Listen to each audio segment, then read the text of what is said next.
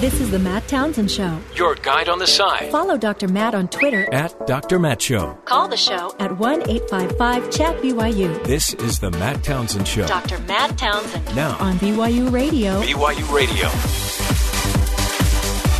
Good morning, friends. Welcome to the Matt Townsend Show. Dr. Matt here, your coach, your guide on this side. Top of the morning to you. Happy Monday. Holy cow, crazy news out of New York. And we'll be getting to that, covering a bit of that. Also talking politics today with our Joe in the Know, Washington insider. Joe Cannon will be joining us. He's a good man and is very, very in the know. So we're going to pick his brain about all things political. Plus find out, holy cow, what is going on with this election? Donald Trump apparently has not received the memo that he is such a long shot that this can't happen. He just keeps closing in. We'll get to that as well, along with other, fun stories, of course, as we celebrate today Talk Like a Pirate Day. Yo-ho, yo-ho, a pirate's life for me. Arrgh! Thunder, we rifle and loot, drink up, be hearty, yo-ho. We kidnap and ravage and don't give a When anybody gives a pirate impression, do they say anything other than "arr"? Well, do they? I don't know. The pirates say a lot of other things. I think that's all they say.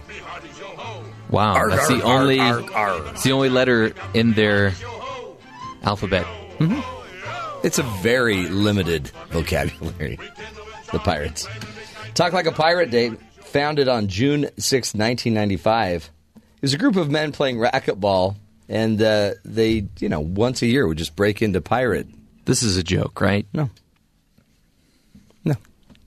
Are you kidding me? I don't believe this story at all. You don't? No. Why? It's too convenient. What do you mean? I mean, haven't you ever just played racquetball with the buddies and thought, let's talk like a pirate? No. But then again, maybe that's how it did start. You don't even play racquetball. Why would I play racquetball?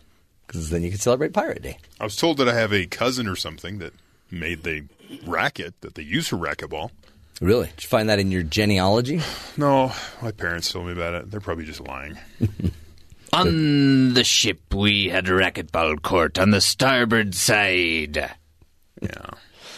Either way. It's hard to put racquetball in pirate talk.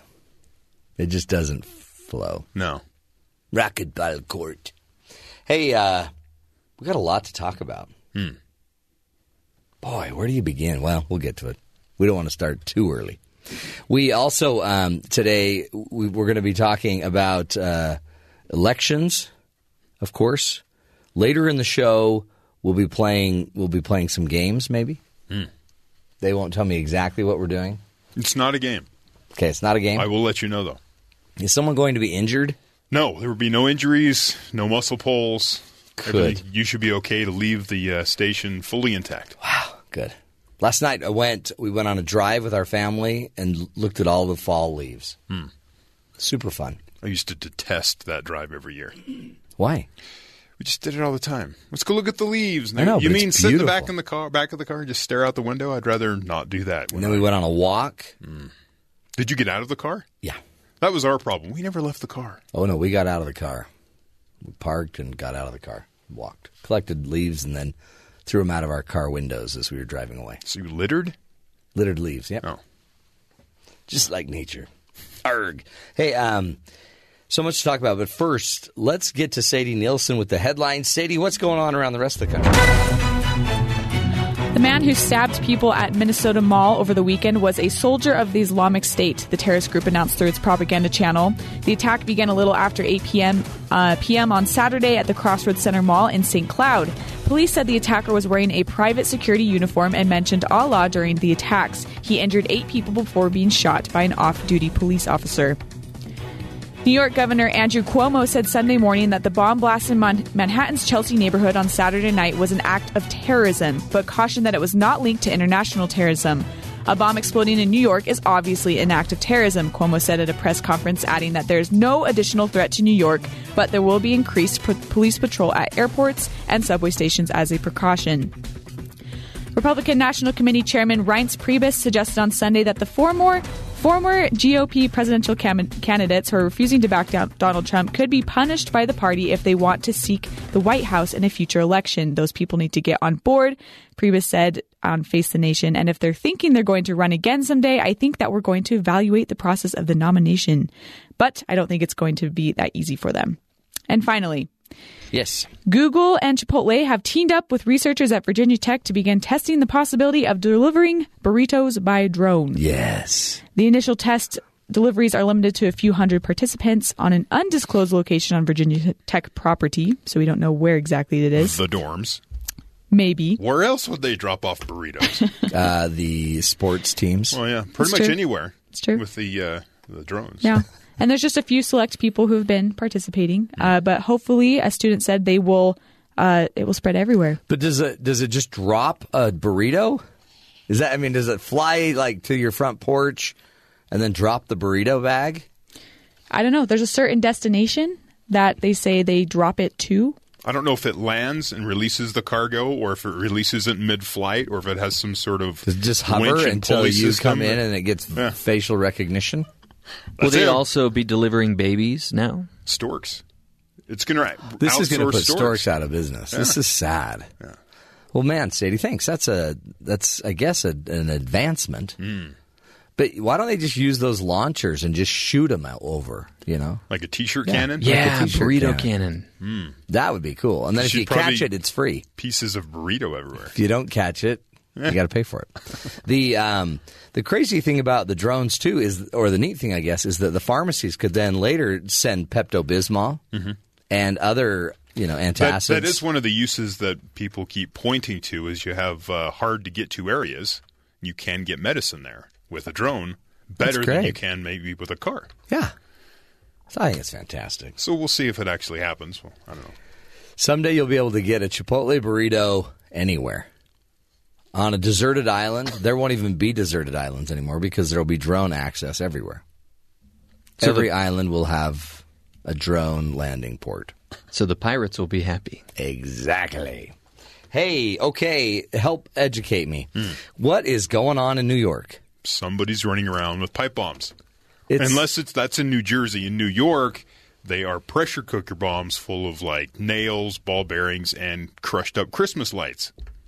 Really? That's what I read. 25, I guess, people injured. Yes. They're all out of the hospital. Good, okay. It's all kind of superficial type of injuries, but the whole point was to create shrapnel and just cause as much damage as possible. And now they're on a manhunt after the police have named a suspect now. They have videos of a guy that's been on some of those scenes, and they're hunting him down. They found, a pipe bomb in a garbage can during just before a 5K run in New Jersey on Saturday. And then later this weekend, they found a backpack with 4 or 5 more. There's video of the police trying to detonate it with a robot, and as they're moving the backpack into position to set it down, one of the bombs went off. So the robot was probably messed up. But Well, everything's fine. and then there was video of this one guy dropping off a bag, and then 2 other guys taking the pressure cooker out of the bag and then just running away with the bag. Yeah. They don't know if those 2 people were involved, but they definitely did want the bag. What's this pressure cooker? They're I don't left, want by the this. way, holding the bag. No pun intended. Pun intended. But Yeah. So the report I crazy. saw this morning was that some law enforcement officials are saying or speculating that there is an active terror cell in the New Jersey, New York area that's operating, and they're trying to shut that down. And so that was in New Jersey, New York, and then over in Minneapolis, a guy is stabbing a bunch of people and was killed. And ISIS claimed responsibility for that attack in Minneapolis. So that they flat out said that was our guy. That's our guy. And he was shot by an off-duty police officer. Wow. I'm telling you, crazy times. Other than that, nothing happened. Other than that, a very calm Slow, day. yeah. And everyone else was watching the Emmys. Did you watch the Emmys? I did not. Jeffrey, did you watch the Emmys? No, I totally forgot they're on. Yeah, me too. No, I'm not big into the Emmys. Did Better Call Saul win anything? No. Then I don't care. Better Call Saul. I'm not into that. Jeb Bush was huge. Let's play clip He was 6. in the open. He was in the open with Jimmy Kimmel and appeared, doing another duty that he might not be used to. There's plenty of room up front. Oh, thank you. He's a limo driver. You're a lifesaver. Thank you. Hey, you're driving? Yeah, I'm in between jobs right now. You know you can make $12 an hour driving for Uber? I did not know that, but that's great. I have to get downtown to the Emmys. Are you nominated? I am, yeah. Wow. What's that like? It's nice. Nice. You think you can win?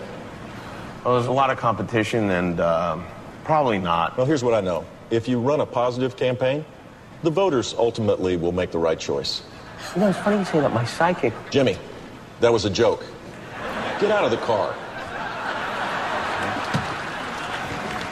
And shave that wig off your face, you godless Hollywood hippie. Wow. Jeb exclamation point. And he drove away in a limo with, it looks like his brother, or his ex-presidential brother's limousine. Oh, I'm not sure. Because it also had police following. Yeah, I saw the flashing lights. I'm not and sure it had how that flags was. on it. So I think he was probably driving someone's limo. Yeah. Boy, that was, they loved that. People Called him a godless Hollywood hippie. Yeah. And then drove away. I'm going to do that more often. Yeah, apparently. And then I'll say, Terry, exclamation point, pound the steering wheel and floor it. And get out of It's there. really the best way to leave any situation. It seems like the commercials were better received than other things. Yes. The Netflix had a big commercial about all of the powerful women in positions on their shows. I don't know how else to put that. It was every main head's leading woman. When you do that, you just scare the men. So that's never going to be productive. Like everyone says that was the best thing, better than the dresses, better than the... The women said that. Yeah. The men are scared. The men are terrified. Yeah, so... Wow. Back to politics. It's getting ugly. Yeah. It was ugly before. Reince Priebus is big time saying, hey, you don't take care of Don, you don't follow and support Donald Trump, then you may not be put forward as a candidate next time. We're going to run people against you. Like, you're out of the family. You're out. Let's play the clip on that one. That one is scary. But look, people who agreed to support the nominee that took part in our process, they used tools from the RNC. They agreed to support the nominee. They took part in our process. We're a private party. We're not a public entity. Mm-hmm. Those people need to get on board. If they're thinking they're going to run again someday, I think that we're going to evaluate the process of the nomination process, and I don't think it's going to be that easy for them. That's and then right after the guy in CBS interview him, he goes, John Kasich? And he goes, yeah, if he wants to run again, it's going to be very difficult for him. He made a pledge. He was going to support the nominee, whomever that was. Yeah. And now he won't do it. Is this the message you want to be sending? That's what he's sending. But I don't know. Every other day you get a rumor coming out of the RNC that they're just fed up with Donald Trump and they're telling him he needs to fix his image or they're going to take away funding or I don't know. But now that he's moving up in the polls, it's kind of like win at all costs here. I guess. Even they if see an opportunity, they want it. That's kind of crazy. Boy, a big thing. We did finally fix the entire birther movement. It's done. It's taken care of. Donald comes out, admits that Obama is a citizen. And Obama, boy, super relieved. Hillary Clinton and her campaign of 2008 started the birther controversy. I finished it. You know what I mean. President Barack Obama was born in the United States, period. Now we all want to get back to making America strong and great again. Thank you. Thank you very much. That was the only thing that was in the way of making America great again. Yeah, that was it. But he's throwing it back on Hillary Clinton, saying it was Hillary, it was her people. Sid Blumenthal was emailing about it back in 2008 or whatever. Now, the campaign never officially came out and said, is he a citizen? It was supporters of her. It was people who were ticked off after she was out of the race and Obama was the choice, and they didn't want that. Mm-hmm. They kept this going. This is driving the press crazy, though, because they're saying, no, I mean, Donald, this is a bunch of hooey. Donald's the one that started it. But I think we really need to look at the real victim of the entire thing, President Obama, who really has a sense of relief now. President Donald Trump is now finally acknowledging that, yes, you were born in America. Thank you. Jonathan, have no reaction, and I'm shocked that a question like that would come up at a time when we've got so many other things to do. Well, I'm not that shocked. It's fairly typical. We got other business to attend to. I was pretty confident about where I was born. I think most people were as well. And my hope would be that the presidential election reflects more serious issues than that. Thank you very much. And that's the best audio you're going to get. In a room full of cameras making noises they don't really need to make. I know, yeah. They're all digital cameras, aren't they? They're digital. You don't need to have the shutter sound. Off. Yeah. Come on. So he said, he goes, I knew pretty confident where I was born. Let's just move on from this. He said that multiple times. In one of his speeches, he was like, whew, now I can relax. Again, and everyone keeps saying Donald's the one that kept bringing it up. He did back for a while, but then it seems like once the birth certificate came out, he just didn't care. But then people would ask him, and he'd answer it. Yeah, he would never just say, yeah, he's from the United States. Come on. He'd never just say it. Just say it. Man. And even by the way that he said it, he was just sort of, oh, fine. But there's no further discussion as to why he believes it, why he kept believing it, that kind of thing. There's no discussion there. No questions. And that was at the hotel where they had the press conference, his new hotel in D.C. Yeah. There was a whole other situation where they go on a tour of the hotel, and then he tells the media that they invite to this event that was basically a promotion for the hotel, and they're told that the reporters can't follow the cameraman on the tour. And so they don't do that because the second you don't have editorial oversight over the camera, then all of a sudden it just turns into a promotional infomercial. So they pulled all the cameras and everybody left. The entire press pool just left the event.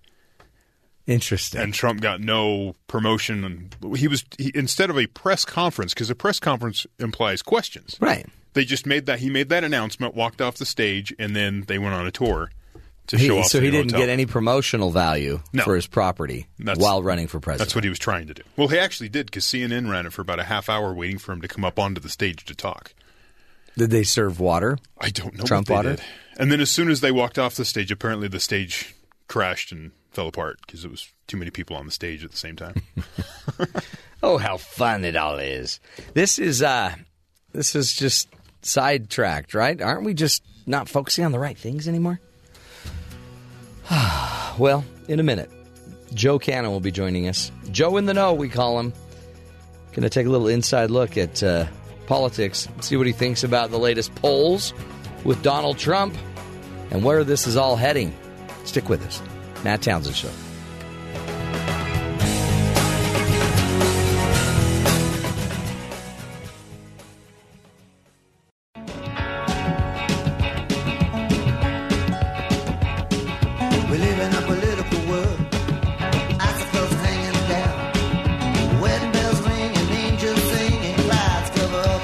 Welcome back, folks, to the Matt Townsend Show. Anytime you hear the song Political World by Bob Dylan, you know Joe Cannon is going to be nearby, and Joe is on the phone with us. He's the CEO of Fuel Freedom Foundation, and we bring him on the show because we call him Joe in the Know.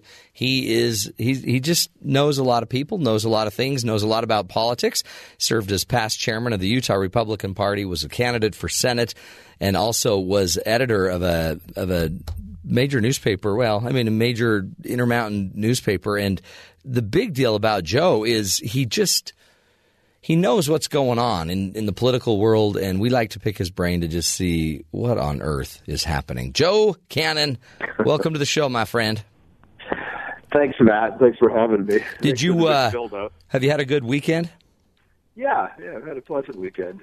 Now you're just, I'm sure, totally riveted by what's going on with the Donald Trump Hillary Clinton campaign. Has Donald not received the memo that he's not really in the game? Because he keeps getting it moving up in the polls. No, I mean, it was, of course, we said for more than a year now, the unbelievable, in a literal way, unbelievable phenomenon of Donald Trump, and he keeps surprising everybody, and now all of a sudden everyone's nervous. You know, everyone on the Democrat side is very nervous. There's a Vox, which is a fairly left-wing publication, just says, how panicked should Democrats be about Donald Trump's surge? Yeah. And then they interview a bunch of people, and they're all pretty nervous. He's up in Florida on the Real Clear Politics averages. He's up in Florida. He's up in Ohio. He's up in Iowa. He's gaining in Colorado. He's almost there in Nevada. He's almost there in North Carolina. It's crazy. Actually, the most recent polls in Nevada and Colorado have him ahead. Wow. It's the average. There are a couple of polls that show him ahead. Right.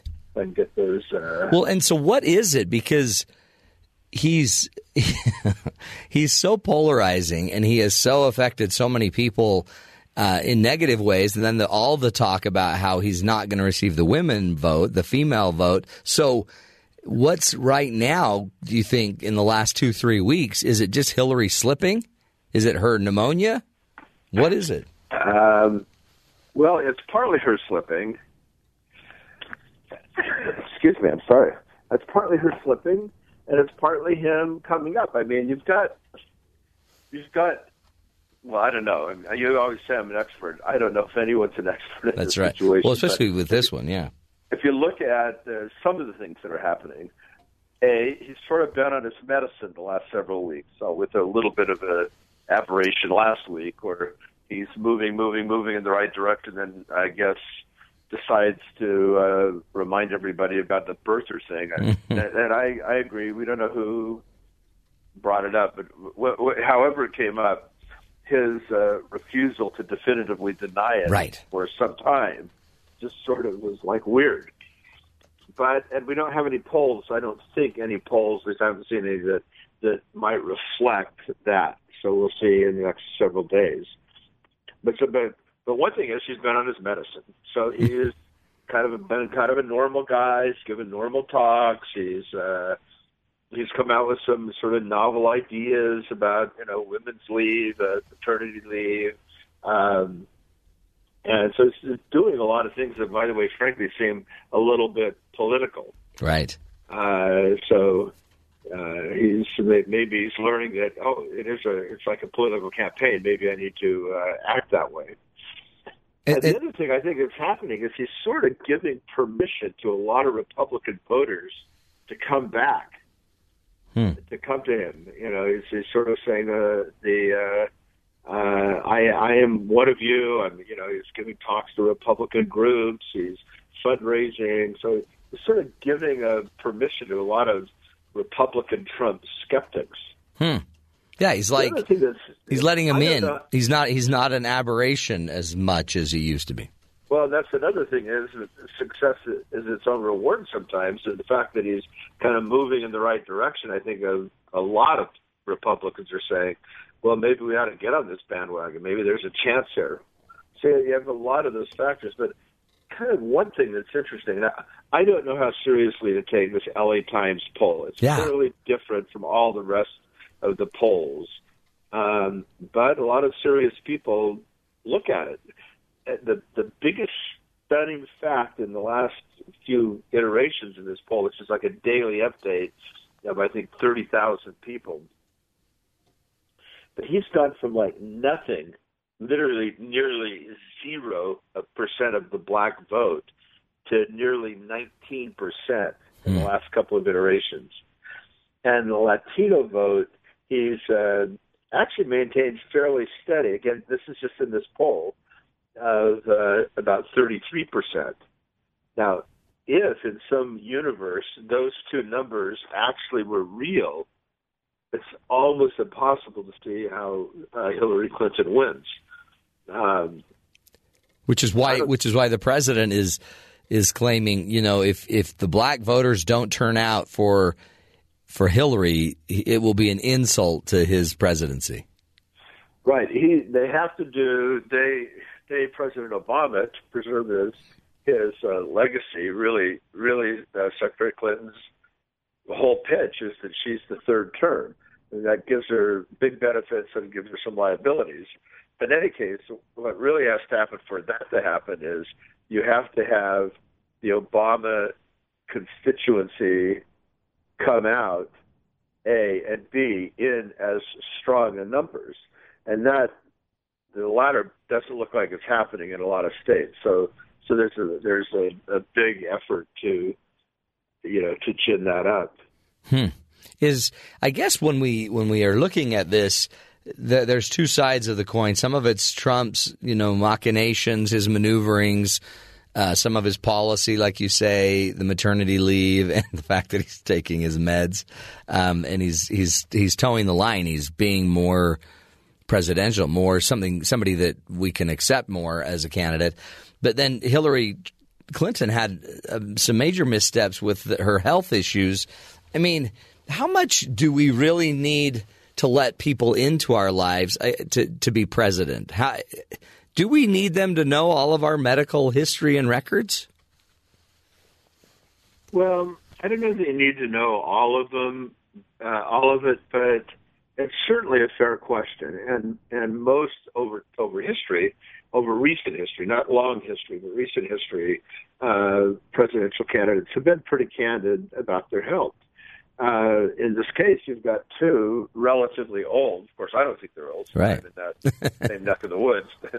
But they would, in either case, they would be the oldest president to take office. And so, yeah, you'd think it's a fair thing. And everyone comments on this. This is no big new insight, but it's just perplexing why she wouldn't be a little more forthcoming until really forced to. And then even when forced to, a fair amount of dissembling, so that even people who support her are wondering, look, you're hurting yourself. You're damaging yourself by this. So I don't know. That definitely that hurt her, and also we don't know the depth of how much this hurt, but it's clear that calling really deep and serious names to a big chunk of Trump's constituency, I don't know that it added many people, but it definitely galvanized his base, and in a base in areas where she can't afford it. You know what? I think that that might be a bigger point, right? That you can't. What was the exact phrase she used? It was a basket full of deplorables. Deplorables, and actually listed what those deplorables were: homophobes, racists, and also alluded to the fact that half of his following were deplorables. So, right. So, I mean, again, that's a statement that it seemed like was a fatal error of the Romney campaign, the 47%, and it seemed to prove, the end of his candidacy, or it's where the air started going out. Is the air going out and we're just not hearing it because of the deplorables comment? But I don't think it impacted her as much. I don't think it impacted her as much in the national polling, and I think people are trying to equate it to the Romney statement. I don't think it's the same.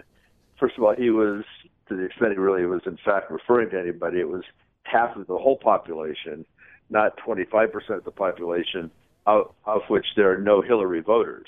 Right. So I don't see that there's an equivalence here between the two, but it definitely galvanized Trump supporters, and that leads to there's a perceived enthusiasm gap between the Republicans and the Democrats on this, and so a surge, if you will, of Republican voters, especially in certain states, is going to be bad, like Ohio and Pennsylvania. I mean, to get to be titled deplorable, and I don't know. I thought there would have been more backlash in the media as well, but it didn't seem like. No, because she said a perfectly sensible thing to her audience. Right. And most of the media, just to be fair, have that exact same view.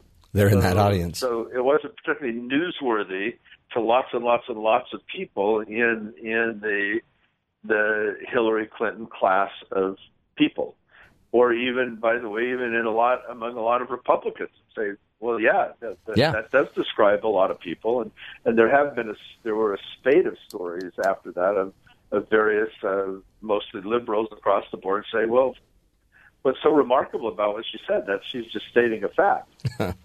So right. It's not. I don't equate it with the Romney statement on the one hand. On the other hand, if you're in that deplorables category, or if you just don't like people who don't like people like you, even if you're not in the deplorables category, you can be pretty galvanized around that statement. And yet that may be providing some of the changes in the polling number, but it's also, I mean, it's like multiple things, like you were saying. I don't see that particular thing. At least I haven't seen a poll or something that's looked at it with enough specificity. I think that's more of the sort of ground game, what's going to actually happen on Election Day. I think that will be telling for her. Like I say, in certain states, parts of Virginia, Pennsylvania, Ohio, maybe Michigan. I don't personally see Michigan as in play. A lot of people do. I don't see it there. But if it were in play, that would definitely be a state where that just remember, George Wallace, running as a Democrat, won the Michigan primary in 1972. He had to have a lot of deplorables voting for him for that to happen. Yeah, right. Okay, Joe, stick with us. We'll take a break, come back, and continue the discussion, hopefully get into a little bit about the upcoming presidential debate. Should the third party be allowed in? Is it the same kind of party without him? We'll be back talking politics with Joe Cannon.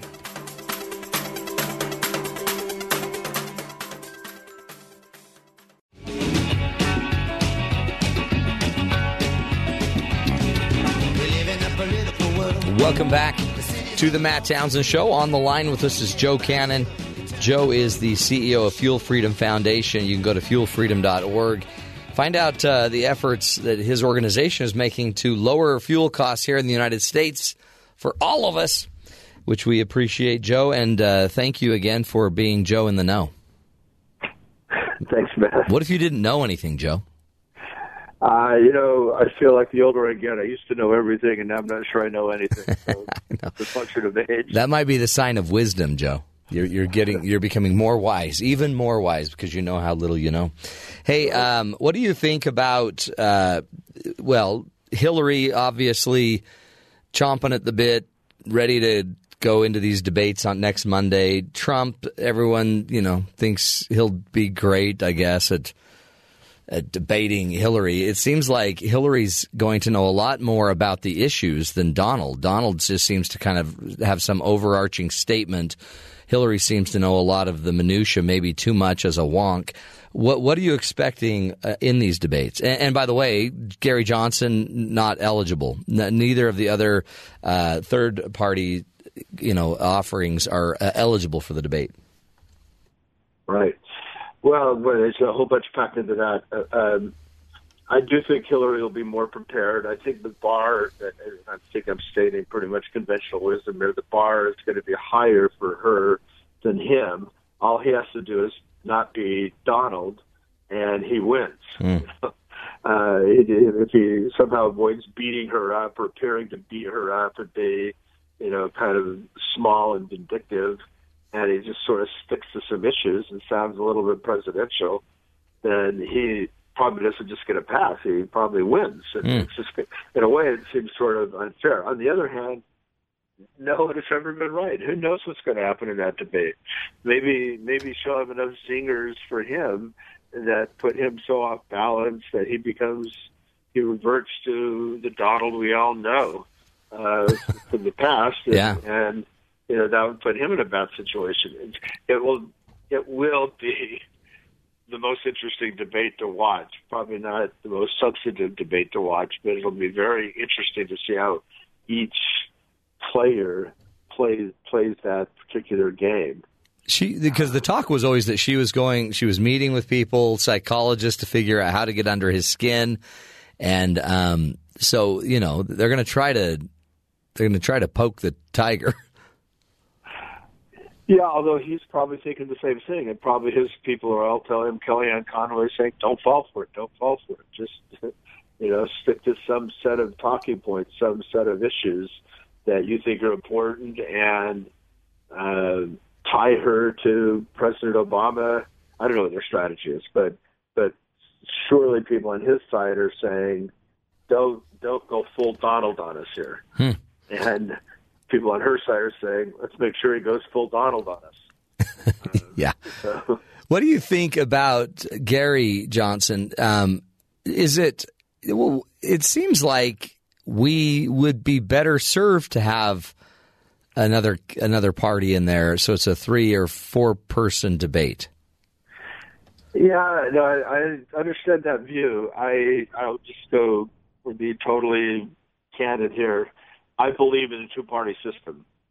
If you don't like the two-party system, go to Italy, go to Israel, go to France, go to countries where they have multiple parties and they have these crazy. Of course, they have parliamentary systems. There are a lot of differences, but I like the two-party system, and I don't. The third parties have never made a difference. Well, they made a difference, so that's true. Bill Clinton owes his victory in at least 1992 to Ross Perot, and it could well be that Donald Trump owes his victory to third-party candidates. I mean, it just depends on how things tee up. But having said that, I don't think that they have a place on the stage. They're not policymakers. Neither one of them is going to be president. So you're choosing between two people. One, it's either going to be President Clinton or President Trump. Period. Yeah. And so let's showcase that. Let's give everybody a full opportunity to hear and decide that question without the distraction of a third party. So, but again, I know plenty of people who I respect think that that's a very wrong position. But I'm sorry, like I say, if you like multiple parties, go to Italy. What do you think about the whole debate about the moderators and who should be allowed on stage? Why don't we just have college professors do the debate? Neutral, whatever. Yeah. Surely there have been mistakes in the past, and everybody can point to the Candy Crowley partisanship. But I think by and large the debates have been handled pretty well. People complain there are all these little tactical things, but at the end of the day, there are two people up there, and they're going to say what they want to say without regard to what the moderators ask. They're going to make their pitches. They've got their talking points. They've got the impressions, the feelings they want to leave, and they're going to get that through. I think, and generally that's been the case. Do debates make a difference? Do you sense? Do they shift the needle much? Oh, I think you can point to lots of cases in the past where debates have played a very key role in the outcome. I think Ronald Reagan became president because of the Carter-Reagan debate. I think I guess I don't think that Kennedy, quote, won the debate and therefore won, but a lot of smart people do think that. In this particular case, there's a high chance that one way or the other, this will be a pivotal moment in American politics.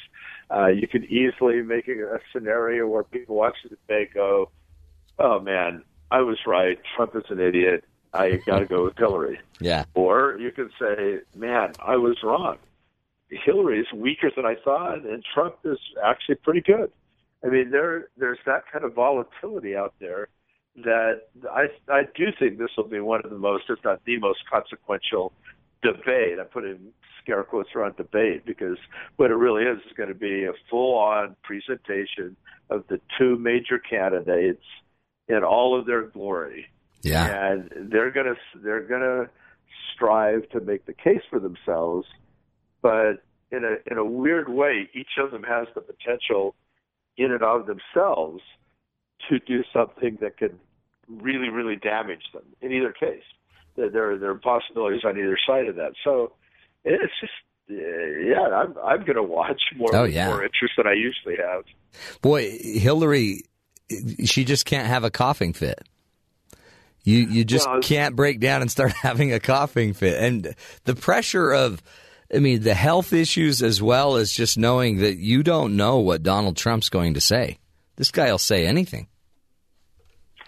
Right. It's, we've said this before. It's the monkey with the machine gun. What do you do? It's so true. So I don't know how she prepares. I don't know how he's preparing. He's got a lot of smart people working with him. So, and he wants to win. I think he wants to win, which has been evidence in the last several weeks, where he's been acting pretty much like a normal presidential candidate. I attribute that to Kellyanne Conway. It seems like ever since she took over, it's a whole different ballgame. Yeah, a lot of people say that, and I guess I believe that too. She's a very smart person. I know her a little bit. We both trained under the master of all Republican pollsters, Richard Worthland. And, she's smart. She's smart, and she may be the right person and having the right touch. Yeah. With the Donald. Yeah, she's the lion tamer. She's the one that can take the chair and the whip and probably go in there and get the lion to dance. Yeah. So there's that. You hear a lot about Roger Ailes. Roger Ailes is a master of media, and he's apparently giving advice, although then that's denied. Who knows? But for sure they've been pals for a lot of years. And whereas a lot of people say CNN is the Clinton News Network, there's no question that Fox has been, by and large, the Trump News Network. Right. Wow. What should we be paying attention to, Joe, going forward? Anything we're missing? I don't want to hijack your show, but there are actually two big anniversaries last week. One is 9/11, which I want to talk about for a second. The other was Constitution Day. Saturday, the 17th, September 17th is Constitution Day, which after the convention, after they came out, somebody asked Benjamin Franklin, what happened? He said, well, we've given you a republic if you could keep it. So a couple of centuries plus on, we're looking at can we keep it? I don't know. I think the founders would be dumbfounded if they were alive today. But then the other thing is, weirdly, last week I was in New York, and my hotel was just a couple of blocks away from the new World Trade Tower and the memorial, the 9/11 memorial. I remember my wife and I were in 2004. We were in New York City at the it's called the Millennium Hilton Hotel, which literally looked over the cavity of one of the towers. And like our room, we just looked out, you look right down, you're looking at a big hole in the ground from the towers. And that's all been transformed and really a beautiful monument, beautiful architecture. It's just put me personally in mind of a lot of things. All of the funding for those people in the planes came from Saudi Arabia and from oil money. Right. So our money that we put in our gas tanks is going, most of the terrorism in the world today is funded by oil money.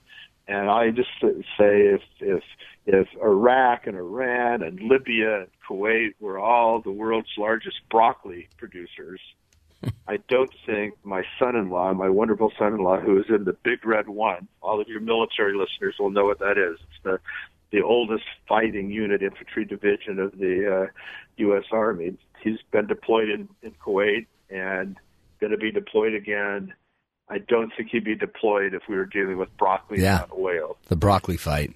Yeah, and second, a son of mine was in the Capitol on 9/11, was evacuated, and it's very possible that his life was saved by those brave people at Flight 93 who caused that plane to crash in Pennsylvania and not on Capitol Hill. So I had a lot to think about last week. about 9/11, as did everybody. It was really touching walking around that memorial. Lots of people you could see thinking about it, and so those. Yeah, that's beautiful. We commemorated last week, 9/11. Well, thank you, Joe, too, for bringing him up. I mean, you know, that's why you're in the know. You keep us focused on what's so important and bring a great spirit as well. We all should be remembering 9/11 and, Constitution Day. Appreciate Joe Cannon and the great work he's doing there at fuelfreedom.org as well. Go check out that website. Find out how he can and how they're trying to work to lower your fuel costs here. Get rid of the fuel, maybe. Just run it all on broccoli. You're lucky to be an American, my friends. Blessed. We'll take a break and continue the discussion in just a minute.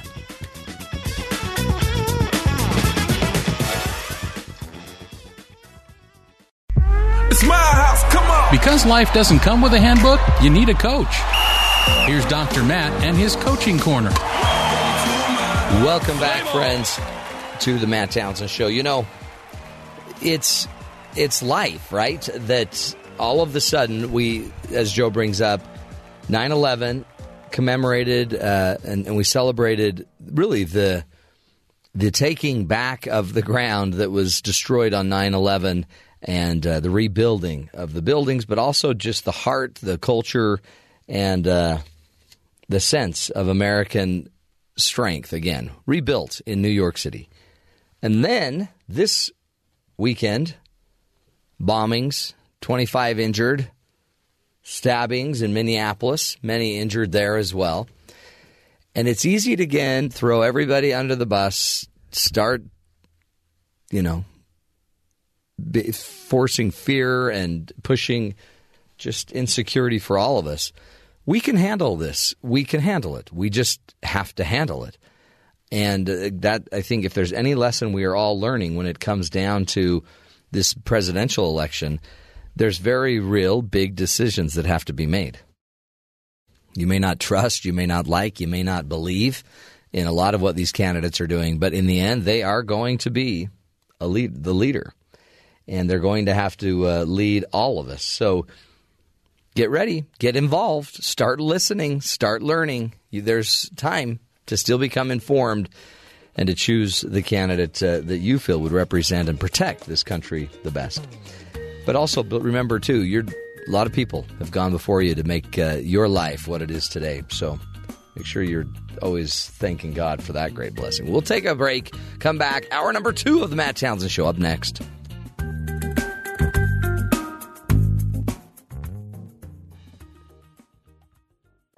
This is the Matt Townsend Show. Your guide on the side. Follow Dr. Matt on Twitter at Dr. Matt Show. Call the show at 1-855-CHAT-BYU. This is the Matt Townsend Show. Dr. Matt Townsend. Now on BYU Radio. BYU Radio.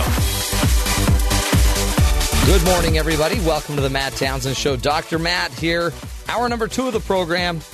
This is the show where we give you the tools, the information you need to lead a healthier, happier life. Today, no exception. We will be replaying an interview with Dr. Anna Hartley about how to have the wrong personality for the job. Some people get hired and they just don't have the right personality for the job, and it's going to end up costing you, folks. So you got to make sure you want the job, but also we got to make sure we're hiring the right people for the position, don't we? There is a reason that 70% of the employees are disengaged. Some of it might be simple hiring practices.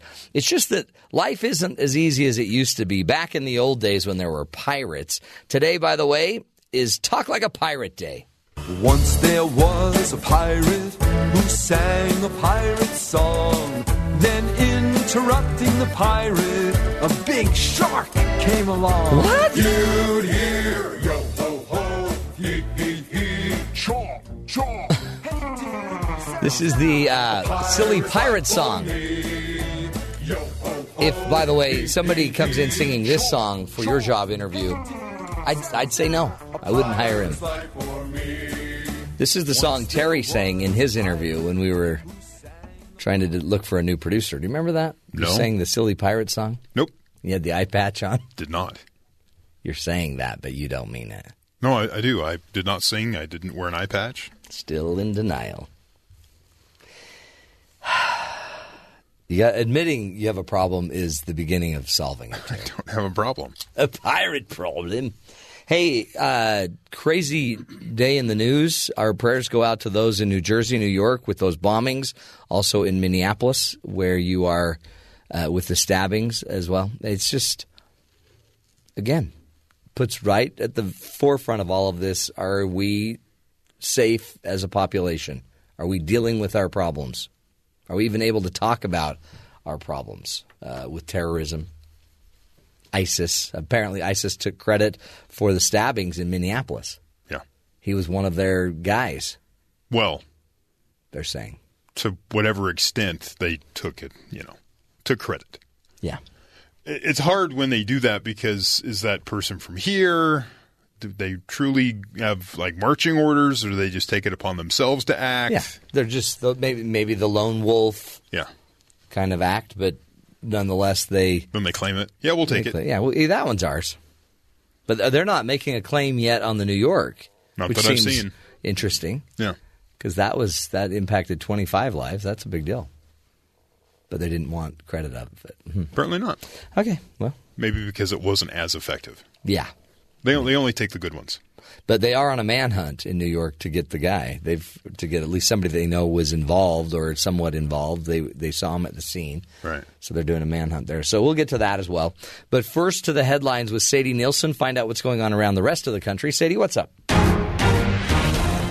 The birther issue is over, GOP vice presidential nominee Mike Pence said Sunday, 2 days after Donald Trump acknowledged for the first time that President Obama was born in the United States. ABC News asked Pence why it took this long for Trump to acknowledge the fact that Obama was born in the U.S. The Indiana governor called the birther issue a distraction from Clinton's dishonesty and her disastrous record on the foreign stage. The two bombs left in the Chelsea neighborhood of Manhattan on Saturday night were designed to create maximum chaos and fatalities, law enforcement officials told the New York Times. One bomb exploded, injuring 29 people, while the other did not detonate. The officials said the bombs were filled with fragmentation materials, including small bearings or metal BBs, and made with pressure cookers, flip-phones, and Christmas lights. New York Governor Andrew Cuomo said on Sunday, so far, there is no evidence of an international terrorism connection with this incident. A new CBS poll shows the race is tightening. Trump and Clinton are tied with 42% each across the combined battlegrounds. She was up 1 point last week and 2 points up over Labor Day weekend. Of note, 47% of those polled believe Trump will bring change to Washington compared to just 20% who think Clinton would do the same. Clinton does lead 47 to 39% on being trusted to handle the daily demands of the job. And finally. Yes. So in honor of Talk Like a Pirate Day. Yes. Krispy Kreme, I'm just making this as an announcement across the country, will be offering free donuts to those who are willing to talk or even dress like a pirate. If you talk like a pirate, you get a free donut. If you dress up like a pirate, you get a whole box of donuts. Holy cow. And this is available at participating Krispy Kreme locations across the United States. Get me an eye patch. You're welcome, America. Your day is so much better now. Thank you, Sadie. That's such good news. So Sadie's got an hour to go down there and do it. Did you notice she has a hook? She has a hook on her hand right now. This is going to be a great day. Go get those for us, Sadie, and then I'll go down and get some more for us because I've got my puffy. Do you want me to stop and get cronuts too while I'm down there? Yes, if you could grab some cronuts on the way. Excellent. They're one of the sponsors of the show. Cronuts. So good you'll walk over a dead body. It's a weird phrase. It is. They're testing it in certain markets. Yeah. But it totally works. We've got a great show, again, celebrating Pirate Day, but more than that, we'll be talking about how to make sure, what question should you ask to make sure you're hiring the right person? Just because their resume says something like, hey, I'm the right person. Yeah. Hire me. As I sat in the meeting with you and others when I was hired, first the fact that there were others, there was quite a few people in that room. Yeah. Part of that was brown bag lunch day. Is that what it was? Yeah, people were just there doing. Some were just having their lunch in that meeting room. It's like the lunchroom / conference room. Okay. And then so I don't know why they were there. I had to meet with you and Don multiple times. Yeah. I think you thought my personality was so great. Yeah, we loved your personality. That you wanted to meet with me multiple times. And then I liked how you always you wanted to act out your resume. That was neat, Jeff. I mean, a lot of guys just let you look at your own paper with your and resume. This is if Shakespeare wrote it. Yeah. And he launches into that. It's like Macbeth, but your resume. Very dramatic. The death scene at the end I heard was great. It was incredible. Was it? Went a little long. Okay. I mean, it took him, it took you like 5 minutes to die. He indulged a little bit? Yeah. Well, you know. But Dawn did wipe away a tear. That's really when you know you've really hit a home run in the interview. When the interviewer cries. And then Jeff stands up and says, "And scene." And then he bows. It was great. It was so cool. Do you remember that, Jeff? That's the moment I knew you were the guy. I vaguely remember that. I was dying, as you said. That's true. I was very focused on that. Yeah. He's method. He was in the character at the time. Mm-hmm. But, Okay. I mean, that is difficult. You bring somebody in, you have an idea who you're looking for. Yeah. What questions do you ask to get to the person you want? And it might not be that we are even doing it the right way, right? I mean, we've done it this way forever, but is that how you really choose who will work best with a team? Right. Yeah. Now they're trying to automate it with computers, and is that really the best way? And I don't know. I think you miss a lot of prime candidates because they misspelled something in the resume and you just toss it out. Yeah, or they never, you never had to see them in action. You never got to see them dealing with the team. My wife's office will look at resumes. They have you include a photograph, and then just go, nope. Really? Wow. Well, they get about 400 resumes, so Yeah. they have to narrow it down somehow. You just don't look right. That seems wrong. So they toss out. If you include a photograph, they toss it out. I would like. They don't want you to have a photograph at all because you're not supposed to, but people do. They include a photograph. So they see a photograph, they toss it. You've already violated the rule. Then they go through the resume. Well, at that point, you're biased, right? Because you've seen who they are. And you've just made some sort of irrational judgment based on their photograph. He's bald. Goodbye. You know? I want people with hair. Right. So then they go through the resume and look for things that would qualify or disqualify. It's just really fast. I don't know how they do it. Yeah, I don't At least effectively. I don't like hiring. We'll talk about that in a minute. What's the worst interview you've had? On the radio or in my personal job Not that you've conducted, that you've been a part of. Well, I've had people I've interviewed that I thought, really? Like, did you not even think this through? People are pretty self-destructive. You got to think ahead. If you're going in for a job, think ahead. You got to know when to stop talking. Yeah, There's been points where I'm talking like, why am I still talking? Why did I just say that? We've had somebody say, so what are your favorite news sources? Like, where do you go for news? And they're like, I mean, we're hiring them to be a news person. Yeah. And they're like, not into the news, really. And in my head, I'm thinking, what are you doing here? Not the answer to bring at that point. I wouldn't stop talking. Oh, my word. So many news sources. Holy I cow. think one said, I have so many, I can't even begin to tell you them and all. yours were alphabetized, and you started. American Journal. And you just started. The Atlantic. That was great. You just kept going. Yeah. All the way to Z. Yeah.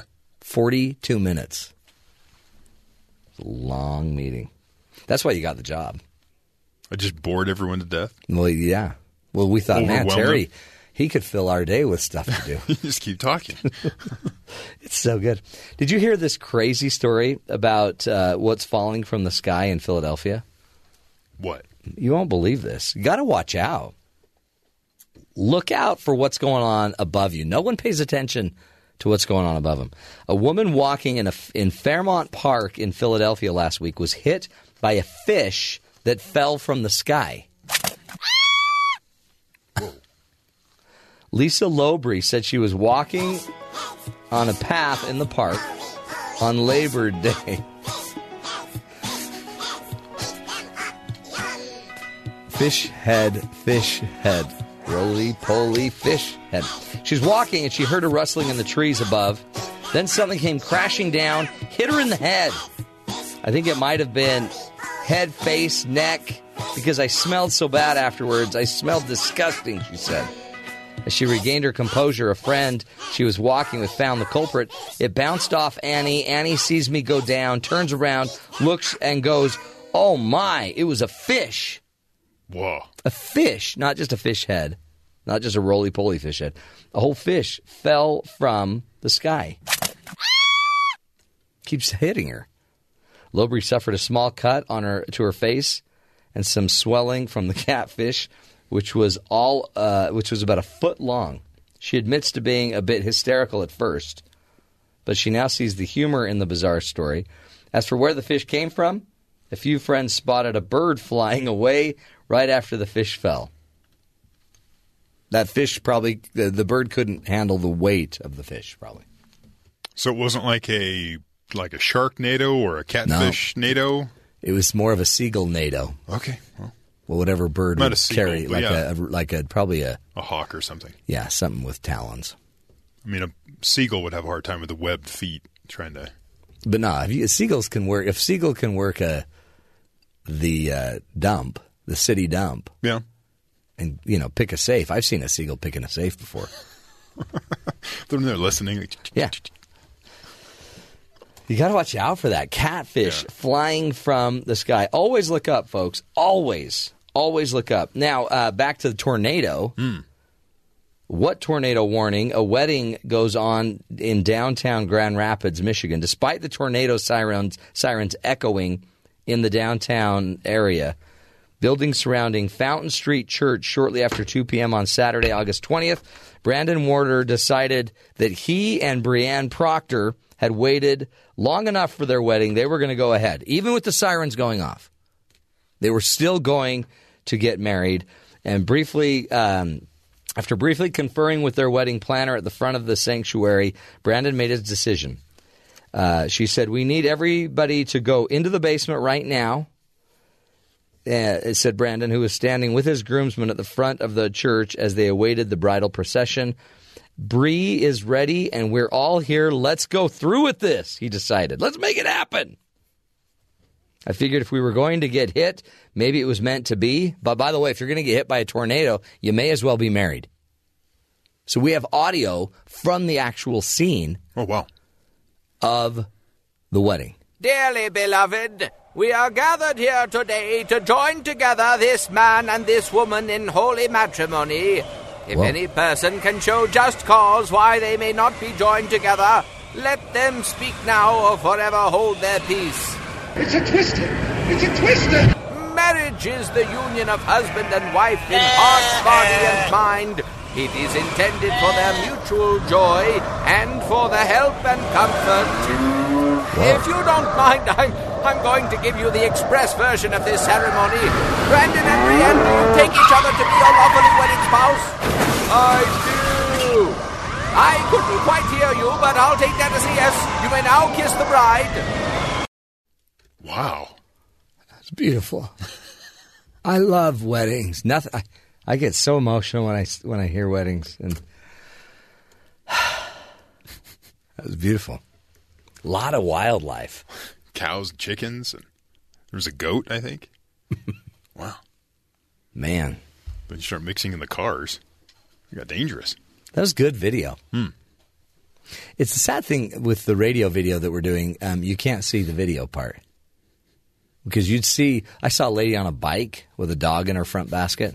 Really? Yeah. Then it turned into a broom. Did you see that? Yeah.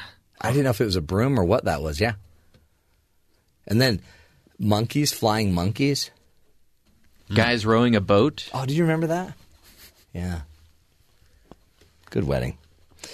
Anyway, they made it. And now they're going to go to the Carolinas and honeymoon, where there were also hurricane warnings. So great. Let's just say their marriage is probably not going to make it. Not to be rude, but either are they. I don't want to be a negative naysayer. Anyway, great stuff. We will take a break and get ready, folks.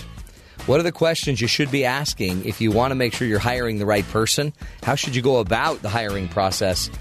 If you're a leader, if you're a manager in an organization, if you're looking to hire your first nanny, this might be the person you want to listen to. Dr. Anna Hartley will be joining us next.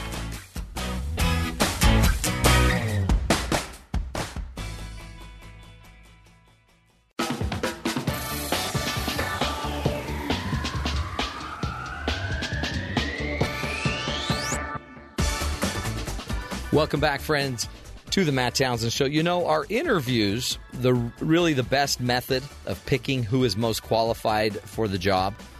For most of us, the prospect of a job interview can be intimidating and even a bit overwhelming. What if our resume doesn't reflect experience? Or what if our personality simply doesn't click with the person who's interviewing us?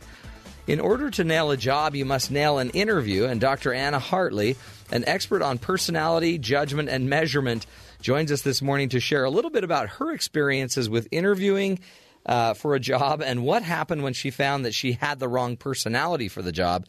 Thanks for being with us today. Dr. Anna Hartley, thanks. Thank you so much. Good to have you here, and talking about this. Talk about your the way you came to discuss this topic of the wrong personality. It was actually in a job interview, wasn't it?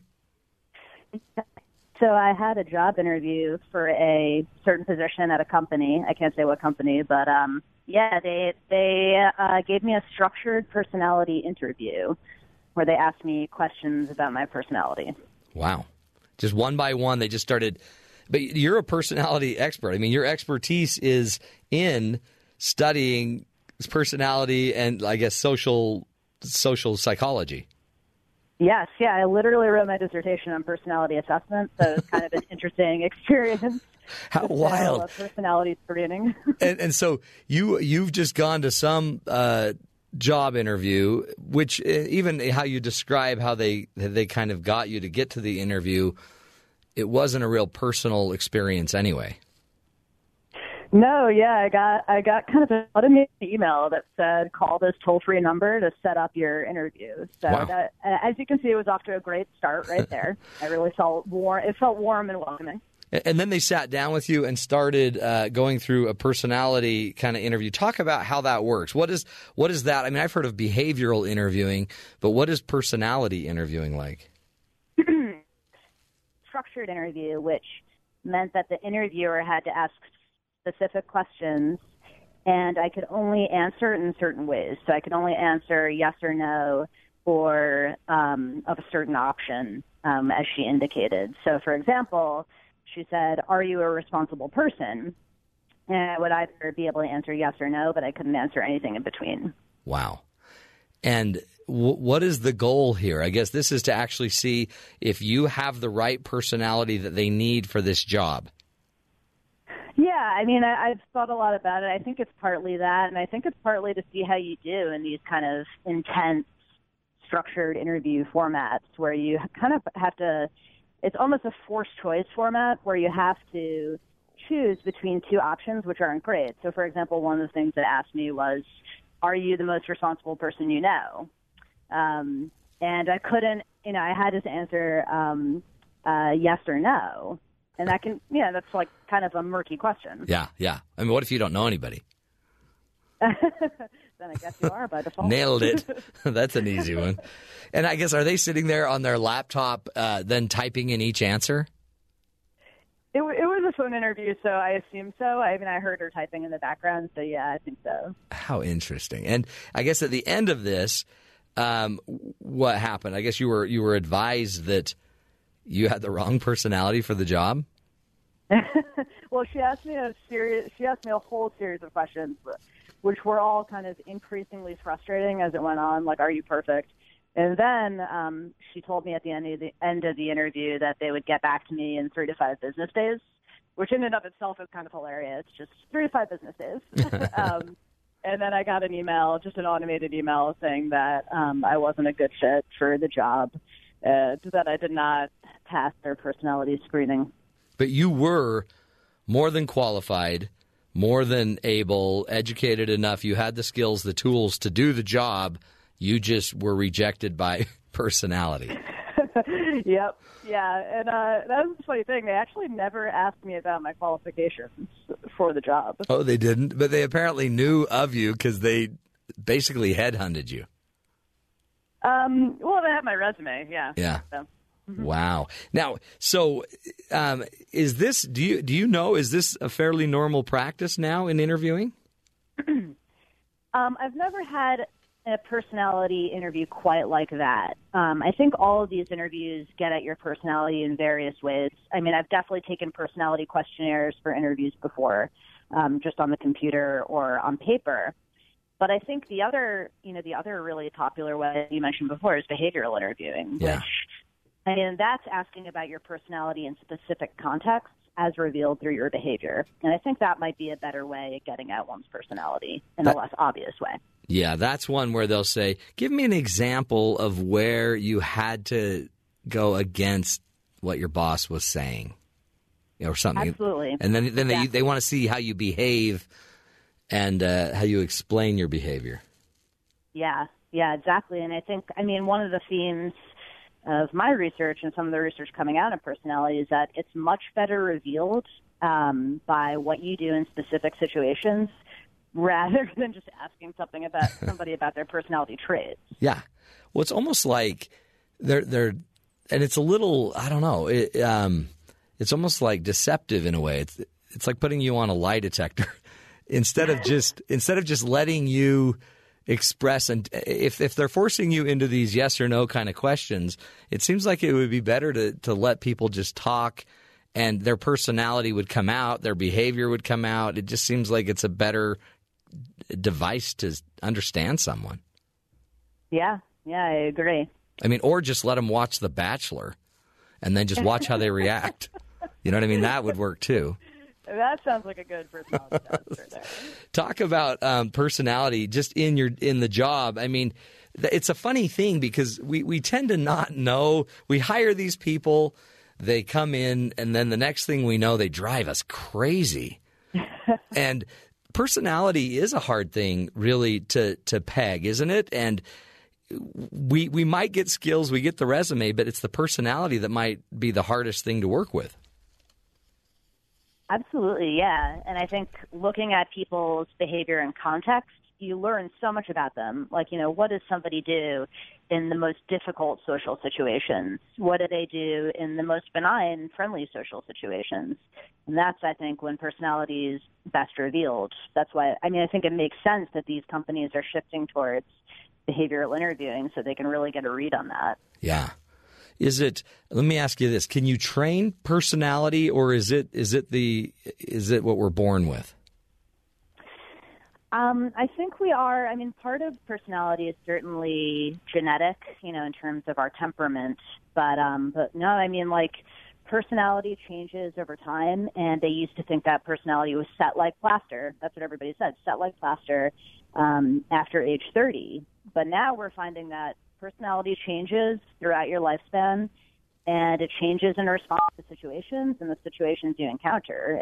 The situations you're going to encounter are going to change as well. So I think you can certainly change your personality, especially if you can identify how you're behaving in the most problematic situations. Yeah. And is it, because you could start to see if you're not getting the results you need, you probably ought to reevaluate what your personality. You probably ought to reevaluate you and what's going on. How do you keep getting fired? What is it about your personality that might impact it? Can people assess their own personality, or do they need, others to help them do that?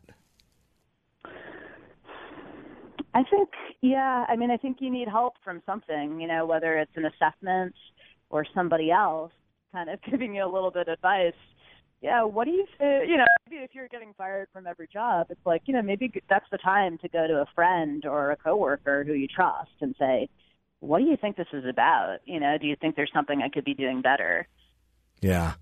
It's such a crazy science. And I look at businesses and I sit there and I think they're doing a personality assessment. Probably some company has come from the outside, pitched them on the idea that this is brilliant. We will get in and assess each of your jobs, each of your, different workplaces and figure out the ideal personality type. But it seems like that's just a myth. Is there an ideal personality type for a job? Or is there just one that's more – you could be an introvert and love sales. Yeah. Right? Yeah. I think – Go ahead. Yeah. I think that – I don't know if there's a personality type, but I think certainly qualities for certain jobs are great to have. I think flexibility, for example, is something that is probably valued in many jobs. But I don't know if there's a personality type because, yeah, you're absolutely right. Like, sometimes introverts excel. Like I know introverts who are journalists. Yeah. And they love that. So it really I think it just depends on who you are and how flexible you're willing to be and if you can gain those specific qualities that are good for the job. Right. And in the end, I guess we had a guest on yesterday that was just talking about the fact that even in social or in psychology and a lot of the research we're doing, it's always kind of been the nature-nurture argument. And because nature was always harder historically to figure out, genetics and DNA and everything, that was more difficult than just figuring out some of the influences dad or mom may have directly. We tend to overlook genetics. But humans are complex, and we're even more complex than our personality. Like you were saying, my personality may be affected by the fact that, someone in my family near and dear to me is dying. And that may adjust me for a year. Absolutely, yeah. Yeah, our personalities change. And, I think that in terms of environment versus genetics, as, more of a psychologist and less, on the biological side of things, I just focus on what I can measure. And we can measure things in people's environments and how they react to them. Right. What should we be doing as you've kind of learned going through this type of interview process? Are there things that we could do to better prepare for this type of interview or any interview in order to kind of be more relaxed, be more who we are, and maybe somehow convey that? Yeah, I think the hard thing to do is actually just to not be nervous. Yeah, right. I think the more and more you do these things, you just realize that, these things are really low stakes because you never know what's going to happen. You can do a fantastic job and feel like you really knocked it out of the park, and then you don't get called back. It's so out of your control that I think the best thing to do is just to relax, to answer honestly. With that very strange interview that I had, I just tried to answer honestly because, when they asked me if I was the best, I said no, because I'm not the best. I don't even really know what that question means, but I think to say anything else is doing a disservice to yourself, just because you don't want to get a job that's not a good fit for you and that you got dishonestly. So I think, my best advice for that is just realize that it's really low stakes and it's out of your control, and just try to be relaxed and yourself. And of course, you want to do all the normal things like do your research on the company beforehand so you can get a sense for, that's great advice. You don't want to lie and then get the job and then be like, what the heck? These guys are strange. It's totally true. Absolutely. Dr. Anna Hartley, we appreciate you and that great work. And the article is in Psychology Today, Wrong Personality for the Job. If you just go to psychologytoday.com and look up Anna Hartley, great information for all of us. Stick to it. We'll take a break, folks, come back, continue what other things we should be doing and could be doing to, make sure that we understand ourselves and are more self-aware of our own lives. We're the only person we've got. So everything depends on our ability to understand ourselves. Stick with us. We'll come back, continue the discussion.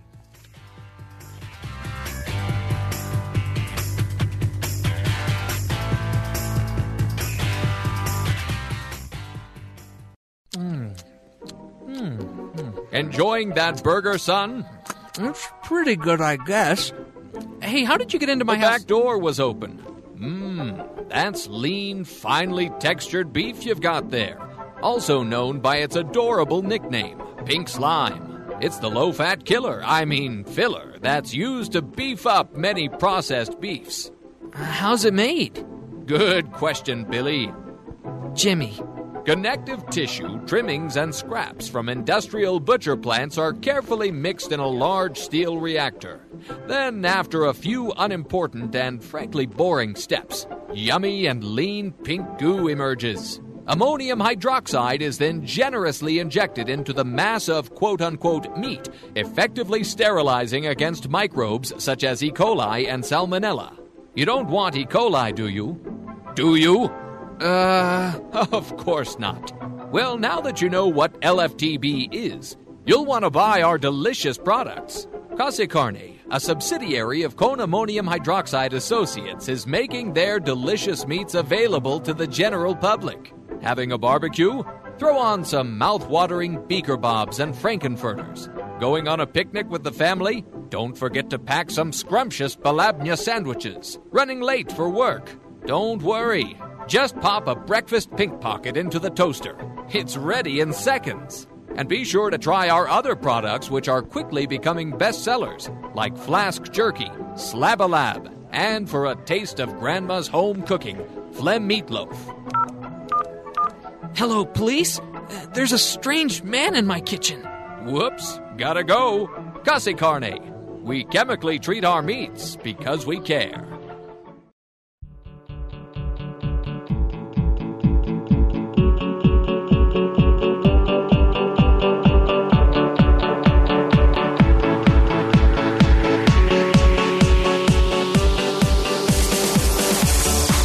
Welcome back, friends, to the Matt Townsend Show.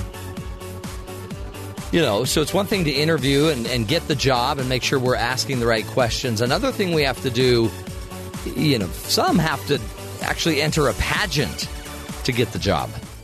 So we wanted to take on the idea of, do we still need these pageants, like the Miss America pageant or Miss USA pageant? Some wonder, you know, is it sexist? Is it just a way to take advantage of women? Joining us today is one who has been on the show forever. You know her as Caitlin Thomas. She was Miss Lehi here in the state of Utah. And but you could have, if you had won the Miss Utah title, you would have been in Miss America. True, I would have. But our Miss Utah was Lauren Wilson. Yes. And here's the question. Yes.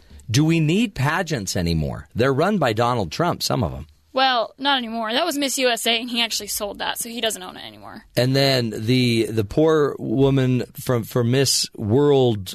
Miss Universe? Yeah. Steve Harvey incident? Steve Harvey incident. We've had some pretty negative PR on these pageants, so I'm here to advocate for it today. Do we need pageants? Yes. Why? Tell us why. Well, one thing, this is what's really cool. So last Sunday was the Miss America 2017 pageant, but it was also, you know, we celebrated the anniversary of September 11th. 9/11. So, which was no coincidence, actually. So 15 years ago, after September 11th, all TV broadcasts were shut down, right, except for the news. They just played the same thing over and over. But remember, and for days and days, it's all we saw. They shut down all TV shows, all rom-coms, all that stuff. But at the same time, 51 women from across the United States were gathered together getting ready to compete. Huh. Because it I happened. did not know that. So they they spend 2 weeks now it's Atlantic City. They meet and they spend a week doing promotional stuff, and then they spend a week doing preliminary competitions, and then the final night of competition. Yeah. So they were already there. And they didn't know if they were going to air the pageant or not. They didn't know what they were going to do. But they decided that they were still going to air the Miss America pageant that year. And it was actually the first public broadcast to go on TV after September 11th. Really? To try and, you know... Unify, bring back bring the some hope, spirit. Happiness, you know. So it's there's a lot more to it than you think there is. So it's supposed to be giving back to the country, to communities, but some are saying, well, then why do you need to be in an evening gown, and why are you still wearing a swimsuit? Yeah. And, you know, is it just because, and why, if it's so great, why aren't men doing it?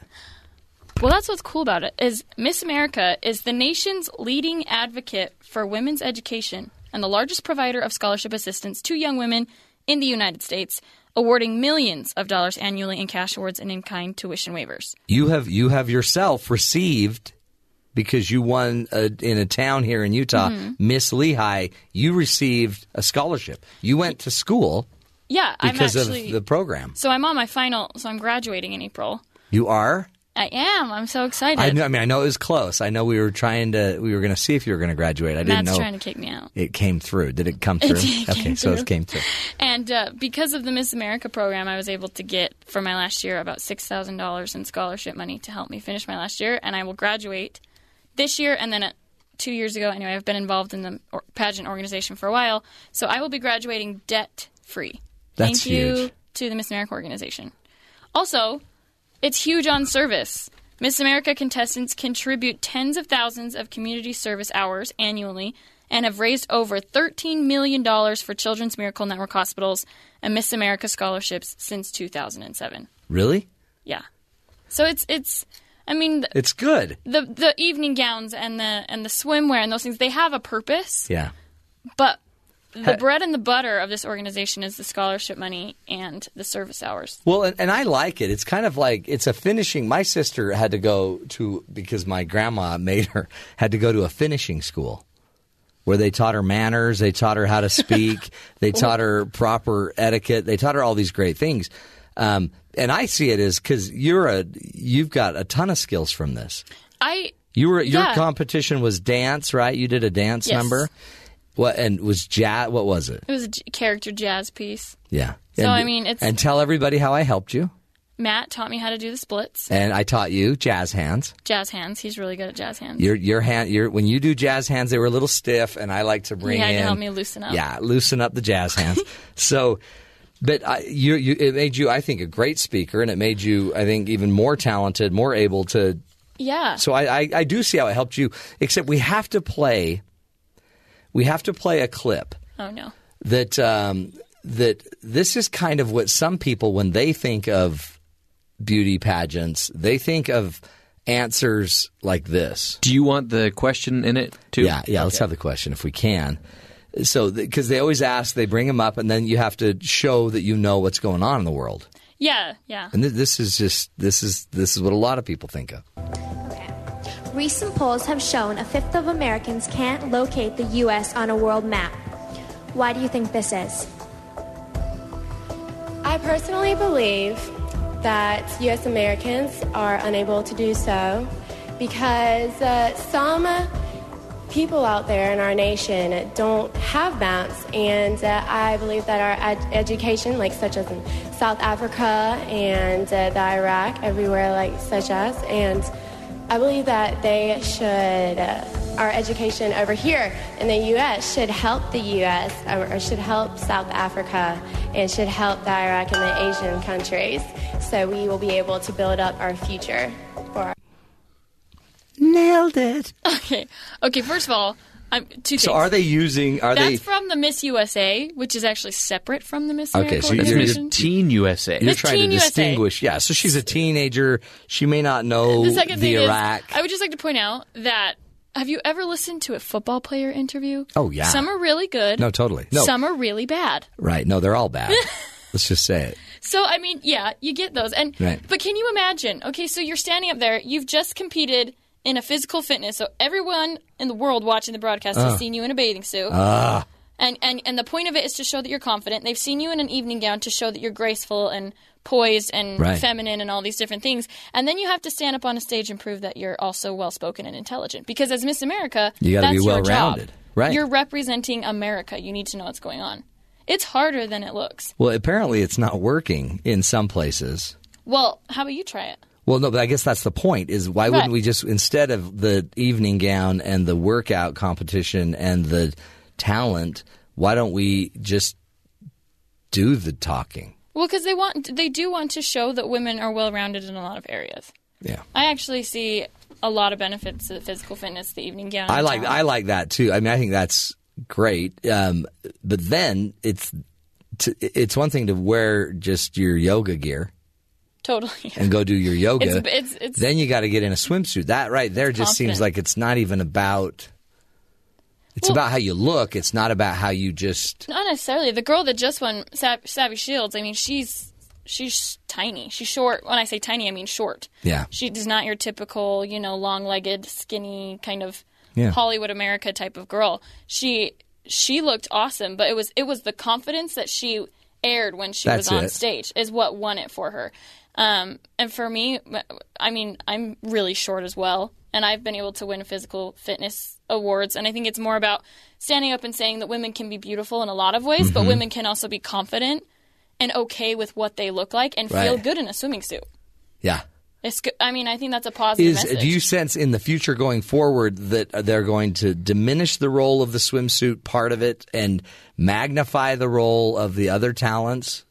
Or do you think it's always going to hold its part? I think it'll always hold its part. I mean, it's the smallest percentage of points within the whole thing. So and I think it's already more weighed that way. We're trying to show. I mean, if you listen to the intros, we're trying to show that they have a physical, mental, emotional well-being. Yeah. And you see a lot of that when they're standing on a stage. And I think it's actually, it can be a very positive example if people understand what it's for and what it's doing. Well, and I love that it's teaching all of the other skills.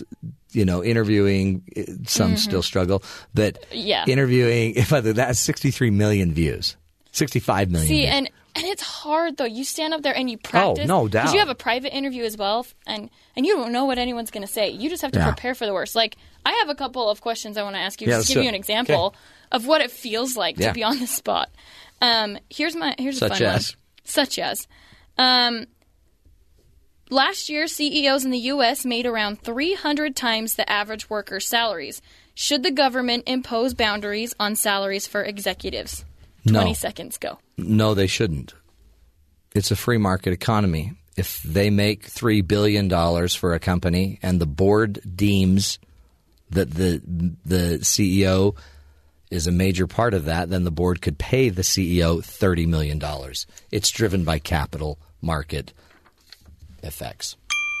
Dang, that was good. But see, the difference is, here's the difference. See, I can say that because that's just my opinion, but she has to say it so it's still mainstream popular. It has to be, you have to have an opinion, but it has to be a well-informed, but also you don't want to come across as offensive. You have to learn how to be well-spoken. See, that's the dilemma that they face because, oh, my heavens, time is flying.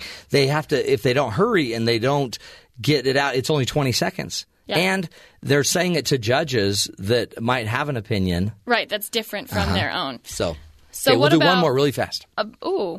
Okay. Probably all the time people ask you, so pretending you're a woman, what men can learn from women. But I would like to ask you today, Matt, what can women learn from men? Very, very little, quite honestly. You know what they could learn? They could maybe learn, don't worry about as many things as you might worry about. That's true. Wing it. Sometimes it is more fun to just sit back and let the house get messy because a lot of people are really worried about that. They could learn how to not have as good of hygiene. Gross. Stuff like that. Such as that. That was pretty good. I'm impressed. I like anything. I think you deserve the crown.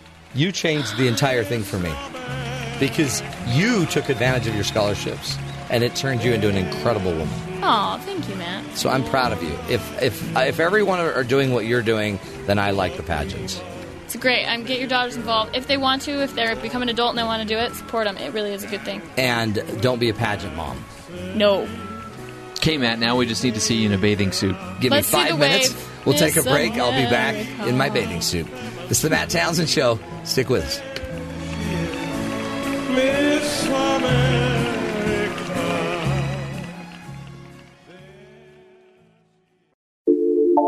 Vote for Summer. Yeah, right. I'm not voting for her. Then who are you going to vote for? I'm voting for Pedro Sanchez. Who do you think? I remember the first time I voted. I was determined to fulfill my civic duty and help pave the future of America. But I also remember only really recognizing one name on the ballot, because that's the name I'd heard my parents talking about. Did I really have a clue what I was doing? Honestly, no. The next election is in less than 2 months. Is America prepared for this? Yep. The Pew Research Center estimates that 69.2 million millennials are of voting age. That's nearly equal to the number of baby boomers who can vote. Yep. Some say that the story of this election depends on the voter turnout among millennials, and that a lot of the power and influence in the world after the election rests on their shoulders. Yep. But the question on everyone's minds is, will the millennials show up to the polls? Nope. And if they do they even know what they're doing? Nope. You gotta fight for your right to vote! So, I brought in fresh bait. 2 recently turned 18-year-olds who will have their first opportunity to vote in a couple of months and decided to see how well they know the 2016 election. I've narrowed your choices down to 5 unthinkable options. Each will cause untold misery. I pick number 3. You don't even want to read them first? I'm Ellie McGregor. My name is Maddie Wood. Are you guys planning on voting? I do. I want to vote because it's my first time, but I just don't know who to vote for. This is Hillary Clinton. I'm just chilling in Cedar Rapids. The U.S. has become a dump. Well, I actually found this quiz on CBS News, and it's going to test you on how well you've been following this election. Liana! And you're just representing all American millennials all right now. America! Dang it. All of the millennials. I'm sorry, millennials.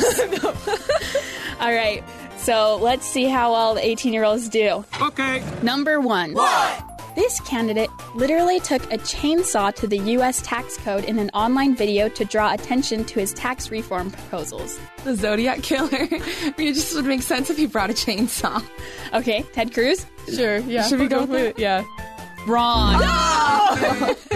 It was Rand Paul. Do you know who that is? Yeah, he has a really skinny face. Hey, I'm Rand Paul, and I'm trying to kill the tax code. Okay, number 2.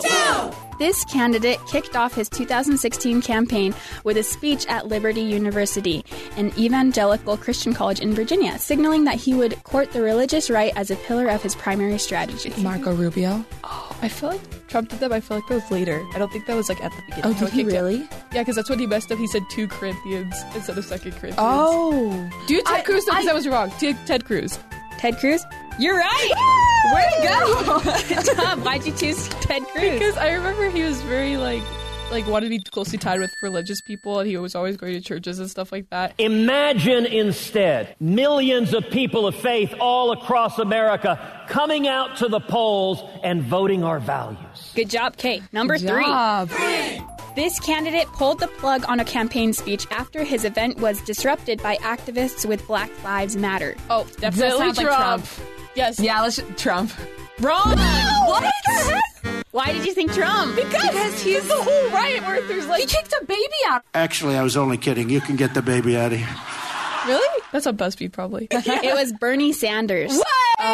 Thank you, Seattle, for being one of the most progressive cities in the United States of America. We want an opportunity to address. We want an opportunity on the mic. If you do not listen to her, your event will be shut down right now. Okay, number 4.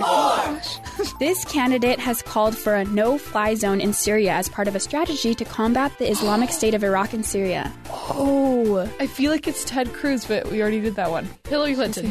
Final answer? Yeah. You're right! Yay!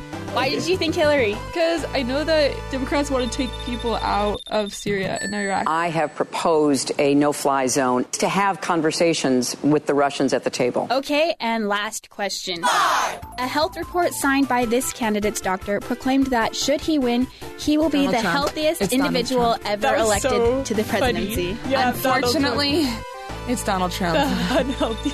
So how did you know that last one was Donald Trump with that before I even finished the question? I've seen it on the news. He just said that. Like, he's used that. I watched Stephen Colbert. He looks like a guy who can not only write you a prescription for drugs, but tell you what they taste like first. So have you guys been following the election?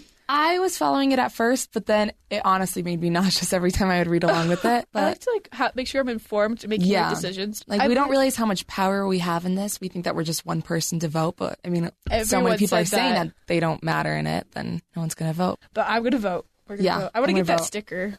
Just do it for the sticker. Just do it for the sticker, at least. Now, this may have confirmed your fears of the Earth bursting into flames after this election. Welcome to the end of the world. But if you look on the bright side, they only missed 2. You failed, Your Highness. So yes, millennials might get most of their political information off BuzzFeed or Stephen Colbert. But don't worry, as long as they still give out stickers, at least we'll be at the polls. God bless America. I'm Liana Tan, and that's my little tangent.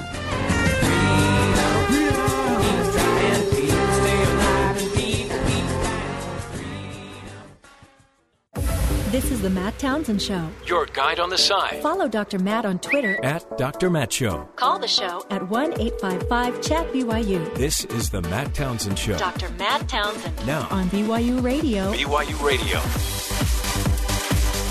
Good morning, friends. Welcome to the show. Dr. Matt here.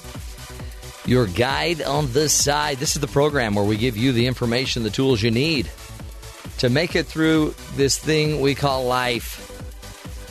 And we got a wonderful show for you. We will be getting into the topic of those people. Some people offend you. You go to a party and they've offended you. They seem not to care what you're saying. Maybe they don't give you eye contact. Well, before you judge them as somebody that is just rude, maybe figure out if they have social anxiety. Perhaps they're not as rude as you think. It's just they're nervous. They don't know how to do this social thing very well. And we will be speaking with a professor about how to evaluate this so that you don't become offended and then all of a sudden, that guy's such a jerk. And then that might change how you treat them, and off we go in the crazy spiral of life. Social anxiety, it's impacting a lot of people today. We will be talking about that. Plus, our good buddies from BYU Sports Nation will be joining us later in the show to talk about their program, what they will be talking about at the top of the hour. We've got questions for them about the BYU game. BYU UCLA. I thought they could have won that. They could get an offense just churning. Have you noticed that all three of their games have been the difference between 3 points? They've either won or lost by a few points. What is the deal? And they can't seem to get more than 2 touchdowns either. There's something about, too, when you run the 2-minute offense, they do really well. They just need to run the 2-minute offense permanently. We're going to ask about that. I mean, I'm not a football coach, but I did watch the game, and I felt superior because I've played football before. So I'm going to give my 1 cent worth. Plus, we've got crazy stories. People jumping off trains. People falling into rivers and then ending up in Canada. You won't believe what's going on. And, of course, the headlines. But before we start any of this, to Sadie Nielsen with the headlines. Sadie, what's up? New York police put out a photo of a man sought in connection to the explosion in Chelsea this morning, hours after a device in New Jersey exploded while it was being disarmed by a bomb robot. The man is being sought in connection to the Manhattan bombing, which injured 29 people on Saturday night. Police questioned 5 people early Monday following a car stop in New York as they investigated whether there was a connection between the explosion in Chelsea and several explosive devices found in both New York and New Jersey over the weekend. Donald Trump is planning to meet with the Egyptian president in New York City on Monday, a source familiar with Republican nominees' schedule tells Fox News. It's unclear where exactly the meeting will take place, but prior reports say the Egyptian president is planning to meet with both Hillary Clinton and Trump on the sidelines of the UN General Assembly.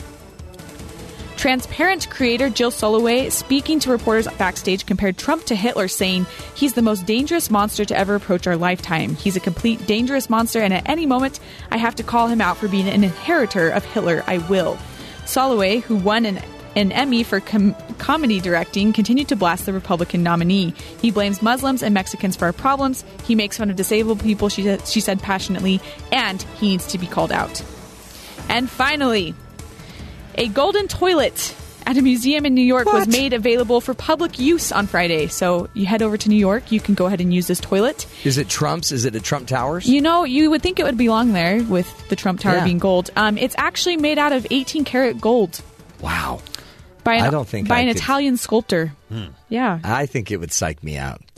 The artist also said he wanted to make it available to the public as an extravagant luxury product seemingly intended for the 1%. How nice. So kind of him. That is really nice. I mean, a lot of people that make gold-encrusted toilets would never share them. Absolutely. Encrusted? Yeah. When we plated? Gold-plated? Yeah, I don't know. I don't know if it was encrusted, if it was plated. I don't know. Okay. I just know I don't want to. I like porcelain.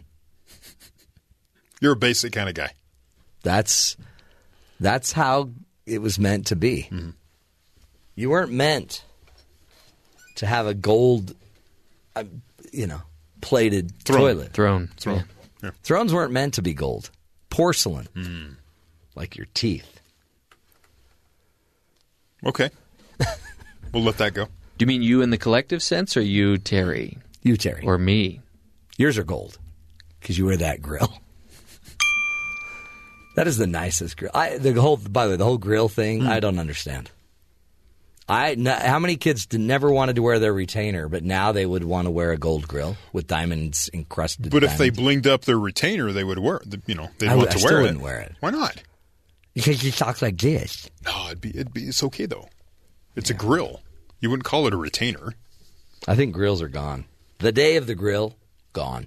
Certain groups, it's going strong. No Is problem. it still going strong? What is up with that? Probably in your social circle? No. In suburban America? Mm-hmm. Yeah, probably not. Not so big. Not so big in the grill area. Check this story out. Man jumps off the train near Toronto. 3 people jump off to help him. What? I know. A man was taken to the hospital after he jumped off of a train that was moving Sunday night near Toronto. A feat accomplished by opening a door with an emergency switch mechanism. I regret nothing! And he just jumps off. 3 others jumped off the train once it had stopped in an apparent effort to help the man. We don't know that the 4 people. We don't know the 4 people jumped off the train. But it appears the last 3 were helping. 4 people were off the train. The last 3 they believe were helping. How are they going to help by jumping off the train? Aren't they all in the same situation at that point? Yeah, but it's one of those things where you feel like you got to do something. Maybe they didn't have their tickets with them. Oh. Yeah, and the ticket guy was coming down the line, and then the one just jumped right off. Well, police are investigating. It's never good to jump off a train. No, it needs to come to a complete and full stop. Right. It's like getting off an escalator. Have you ever had a problem on an escalator? No. Never? Not that I remember. Jeffrey? Maybe. No. I mean, I've always had that fear that maybe my toes or a piece of clothing will get snagged. Focus, yeah. I've had a button on my coat get stuck on about 3 steps away from the final departure area, the offloading area. So you had like an Indiana Jones moment there. So my coat was stuck, and I had to keep walking backwards. Now those motorized sidewalks at the airport, I've had problems with those at the end because you're trying to judge the non-moving floor with the moving floor, and squeak. Yeah, that's always embarrassing. Did you turf it? No, I didn't turf it, but you get that awkward sort of stumble. You look around. Wobbly. You look around like, no, I'm good. Did you look like Hillary Clinton getting in a van? No. Okay, not that bad. No weekend at Bernie's happening with me. Okay. Crazy other story. Talk about, Toronto, I guess Canada. Hundreds of Americans wash up illegally in Canada after a river party gone awry. About 1,500 Americans floating down a river that separates the United States from Canada had to be rescued from the water when the strong rains and winds sent them illegally into Canadian territory. Oops. They invaded a country. The country's Coast Guard said on Monday the Americans were taking part in the annual Port Huron float down the St. Clair River. It's just a fun little float. Just float. Until the winds blew the flotilla of inflatable rafts and inner tubes off course towards the Canadian shore. Some rafts deflated, spurring a rescue effort by the Canadian Coast Guard as well as the federal and provincial police. Most floaters had to be rescued from the water. Many were towed to shore, according to the Coast Guard. Some tried to swim back to the United States. Some realized what happened. We're like, oh no, and they took off trying to swim back. But I think this was really a preemptive strike. All the people that said they're going to go to Canada if Trump's elected. And so they just said, nope, not elected yet. You got to go back. Don't you wonder what Canadians think of Americans? When 1,500 of them are like hitting the shores. Right. Well, yeah. And they're all floating in these tubes with, I'm assuming there's some beverages. Yeah, that's what I was trying to figure out. There was probably... I'll bet you half the group didn't even know where they were landing. Yeah. They're like, what, Canada? Awesome. Canada, yo. Yeah. Maybe they were, as Jeff was saying, they were testing an avenue of exit from the country. This one obviously doesn't work. Right. They'll test the system a different way. Seems like obviously what we need is a wall on the northern border. If I were Canada, they seriously ought to evaluate having a wall. But Canada would need to build it, and obviously we would pay for it. We would pay for it, of course. Yeah. We need a northern wall. There's a river, so you can just cross the river. Well, through a portion of it. Yeah. Other parts you can just walk. Right. That's where you'd put the wall, but you'd need the wall through the water as well. Occasionally there's a Mountie that you don't want anyone by. Swimming under, yeah. Well, at least we know the Americans are still on it. Yay. I like how they did it on inner tubes. That's really the way to do it. It really is. Yeah. Just lazy river, just kind of floating down. But what about the guy that's like, I'm not going to Canada? Yeah. He probably has a warrant for his arrest, jumps off, tried to swim back. How fun. I think it's great. Any other news we need to worry about? Any other problems? In Philadelphia, there's a binary bandit. Pardon? A binary bandit. There is somebody running around the neighborhoods in Philadelphia stealing zeros and ones from houses. Really? He's just wants the binary code. The binary code. And a security camera caught one woman removing a zero from someone's home last Monday. Another person says their smart camera picked up a man who was removing a number from their building. And, it's just sort of this weird situation. Why? They don't know. The ongoing theory seems to be that for some sort of performance art, for some coming installation through probably either or other legal means acquiring numbers for a purpose of that nature. So there are a binary bandit. That's weird. Last week we had a story about a DeLorean in Los Angeles that somebody had out at an event, and it was stolen. Guy was just driving around, really low speed. People are, looking at, it's a DeLorean from Back to the Future, and then somebody just walks up and steals the car. That was last week. I'll just take that. And then the guy tried to race away, but found out that the car is only capable of 40 miles an hour or something, so they caught him fairly easily. This story in Essex, England, a 55-year-old man recently took his own DeLorean out for a spin. He wasn't particularly interested in traveling back in time, though. He was, however, clocked for speeding 88 miles an hour. Wow. Which is, if you watch the movie, the exact speed you need to go back in time. Do you think the cop was waiting for him to get up to 88? Like, I got to see where this is going. I would. If I was a police officer, I'd wait. And did anything happen at 88? Yeah, so it's at the speed, the space-time continuum you can break and enter and go through the wormhole. In Back to the Future, Doc Brown was able to travel back in time. This guy, of course, just went faster. He was fined, let's see. So he paid $29,000 for the car. He only takes that a few times a year, and he takes it where people can watch him and stuff. So he got a ticket. He's just trying to, put on a show. But he went 88 just because he opened it up, and the cop caught him, so he got a speeding ticket. But the story is he went 88 and did not go back in time. Yeah, so that was just... Or maybe he went back in time to another time when he got a ticket. It could have. That's a great point. And maybe he isn't... How old was the gentleman? 55. Interesting, because maybe he's really 90. You never know. With time travel, he came back in time possible. And got a ticket when he was 55. It says when the man went to court to fight the ticket, his case was dismissed because the two police officers failed to show up. Great. So he wasn't able to face his accuser. They dismissed the case. Come on. If you're going to pull somebody over and charge them with use of the flux capacitor, show up. Maybe he was. Maybe he got a ticket for having possession of plutonium. That'll get you. But you get that from the Libyans. Yeah, I remember when you got a ticket for plutonium possession. That was a tough day. You were mad. Yeah. You were ticked. Okay. So there you go. Good stuff. I'll have more DeLorean news Crazy as news. It is becoming available. Okay, we are going to take a break. Be right back. We'll be speaking about social anxiety. It might be causing some of the awkward social moments that you have with other people. Maybe these people, it's not that they don't like you. They're uncomfortable interacting. Stick with us. We'll be talking True Blue social anxiety issues and its impact on social interaction. This is the Matt Townsend Show, helping you lead healthier lives. We'll be back.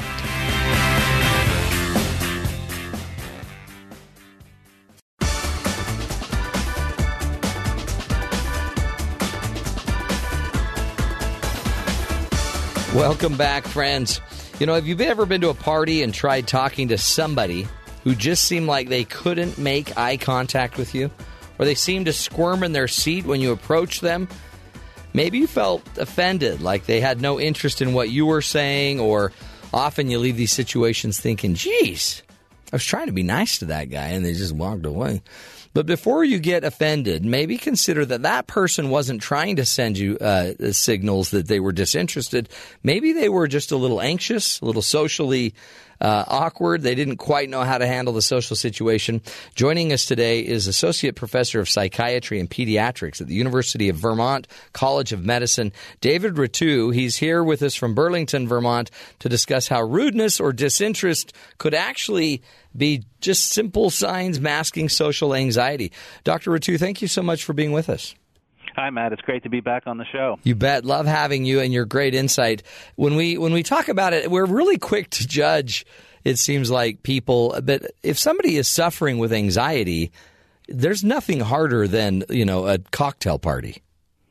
Absolutely. That can be one of the hardest situations, especially when there isn't a lot of structure to the situation. You're told to just kind of go out and mingle.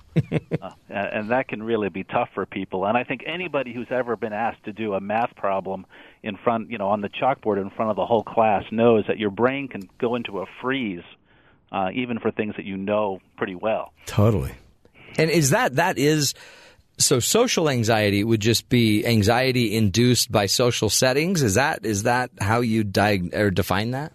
Right. So social anxiety describes people who get particularly nervous and anxious when they're in pretty much all social situations, or if they're in one specific social situation. And probably the most famous specific situation is public speaking. Mm-hmm. Well, that's interesting, huh? Because it's public speaking.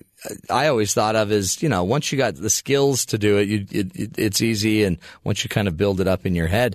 But if somebody is absolutely terrified of having to, be there and do I call it the dance, and just sit there and make chit chat, it's got to be hard. Do we sense that there's more going on with social anxiety today than before? Are we having more and more diagnoses of social anxiety? Well, you're right. There is this term. There's something called social anxiety disorder, and it describes people who feel a lot of this to the point that it really causes impairment and holds them back in their lives. And it's common. I think the estimates among adolescents, at least, I'm a child psychiatrist, so I think more about kids and adolescents, affects maybe about 11% of adolescent girls and about 9% of adolescent males. So it is very common. I'm not sure about the trends in the over time, though. It's a great question. Is it? And I guess, I had a child that had social anxiety, and his manifested by him not wanting to go to school. He didn't want. He was the one that we fought with every time we took him to kindergarten. Right. This can surface very, very young. There are some famous psychologists who study kids as young as 2. And seem to be able to identify the early manifestations of this traits. And these kids are at higher risk for manifesting, full-blown social anxiety disorder in adolescents and adults. Although it's worth saying also that most kids who have this trait to start with don't go on to have this diagnosis. What do you do when you see it? Because I guess a lot of times it is mistaken for rudeness or, just antisocial behavior. Right, because if you think about it, here's a person who's at a party or something. They're feeling nervous, so it's hard to think about what to say. Mm-hmm. People with social anxiety also tend to be very attuned or very perceptive of any possible negative evaluation of other people. So they're scanning the room. They're looking for signs that maybe they're not liked or not wanted. And the irony about this whole thing is that when you're thinking that, when you're not thinking, or when you're worried about those kinds of things, it does actually affect your performance in social situations. And so there's this self-fulfilling prophecy that happens that if you are doing these things, then you're generally not as skilled in social situations. And what's, I guess, ironic is they actually may be more skilled at picking up the data of social cues, but they just maybe overanalyze it. They're overthinking it. Yeah, they're thinking about it too much, or they're biased towards finding negative attributions out in the environment when maybe it's a more neutral signal. Interesting. Oh, it's got to be torture for those kids or those people. It's really tough, and that's why I thought it was a good question to bring up and talk about today, because it affects a lot of people, and I think being aware of this can help both the people who are anxious and the people who are not so anxious but trying to engage in a conversation with them. There's a reason they're not engaging normally with you in the social environment, and don't just assume it's because they're rude. It might be they have other things going on. That's right. And, we're in a society where we're often pretty quick to take offense, and we just have to be mindful that maybe there are other reasons. And for most of us, our thoughts dictate our behavior, although it can work in the other direction as well. But so if we think that somebody is blowing us off or not interested, then we're going to react, in a more hostile or less friendly way too, and that's how these cycles get generated. And I guess, and it becomes a deeper and deeper self-perpetuating cycle, because the more they act socially awkward, the more negative feedback they get, which drives up their social anxieties, which drives up their awkward behavior. And I guess, too, as a teacher as well, you got to just make sure you're not quickly judging them, because that will determine how you teach them, how you handle them. That's right, and that's how these cycles develop. And if somebody has a really difficult experience in a social situation or at a party, they may be much less likely to do that again. And then all of a sudden, somebody's becoming more isolative, and then it's even more difficult to kind of pick up those social skills that we all need. Where does it come from? Is this a chemical thing? David, is this how we were raised? Is this what causes social anxiety? Well, like a lot of things when it comes to traits in the brain, it's fairly complex. There's good evidence from twin studies that a good chunk of this may be genetically related. And like I said, people pick up these traits very, very early in life.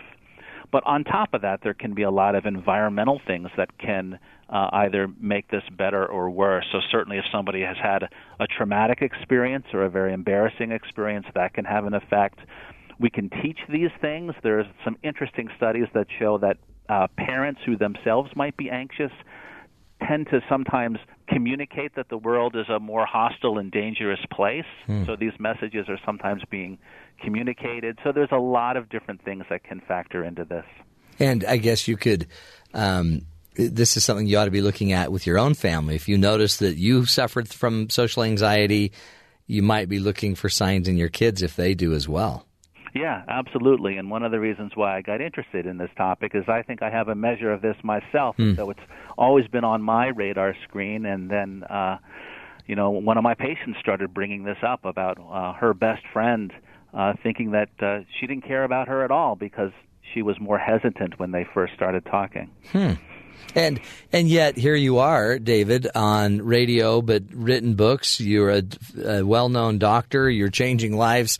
And so there is a sign of if you have a little social anxiety, you can become pretty productive. Yes, absolutely. I mean, people who possess this trait, this is not destiny. This is not something that there's nothing to do about. But you have to get yourself out there. I mean, one of the tricks about overcoming anxiety is that to do it, you have to work in a different way. So in other words, if your car breaks down, nobody's going to say, well, you need to drive up this hill in order to fix it. You get the problem fixed, and then you go out into the situation. But to treat anxiety, that's exactly what you have to do. You have to actually get people to risk being in a slightly uncomfortable situation, even when things aren't totally fixed.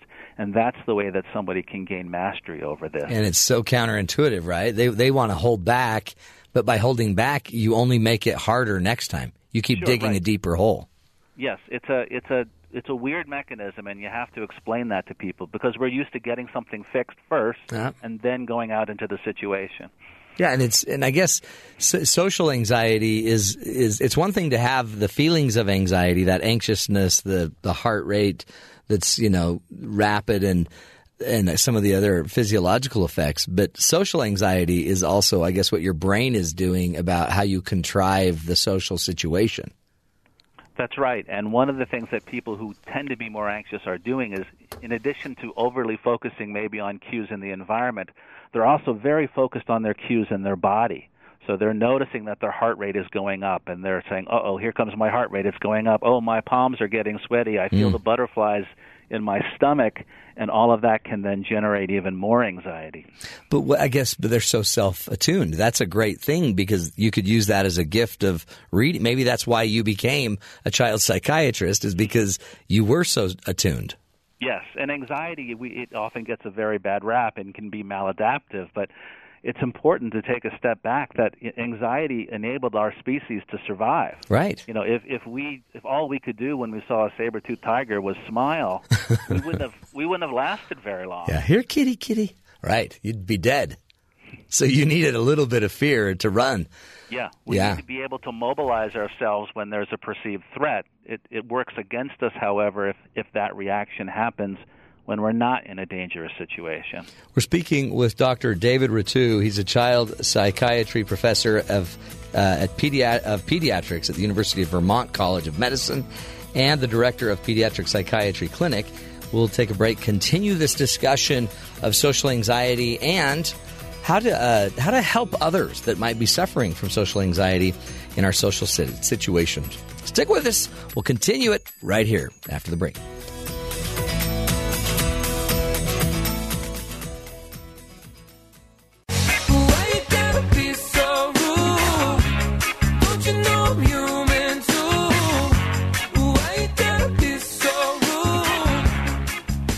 Welcome back, friends.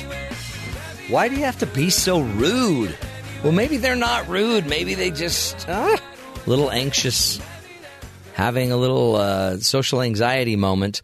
Joining us on the phone is Dr. David Rettew. He is the Associate Professor of Psychiatry and Pediatrics at the University of Vermont College of Medicine, also the author of the book Child Temperament, New Thinking About the Boundary Between Traits and Illness. Also writes for Psychology Today and on theconversation.com. Wonderful resource. Dr. David Rettew, thank you again for being with us. It's my pleasure. This topic of social anxiety, it couldn't have played out more as I watched my child go to the prom this last week, my son. And holy cow, just the nerves that come out with all of these teenagers not wanting to make a mistake.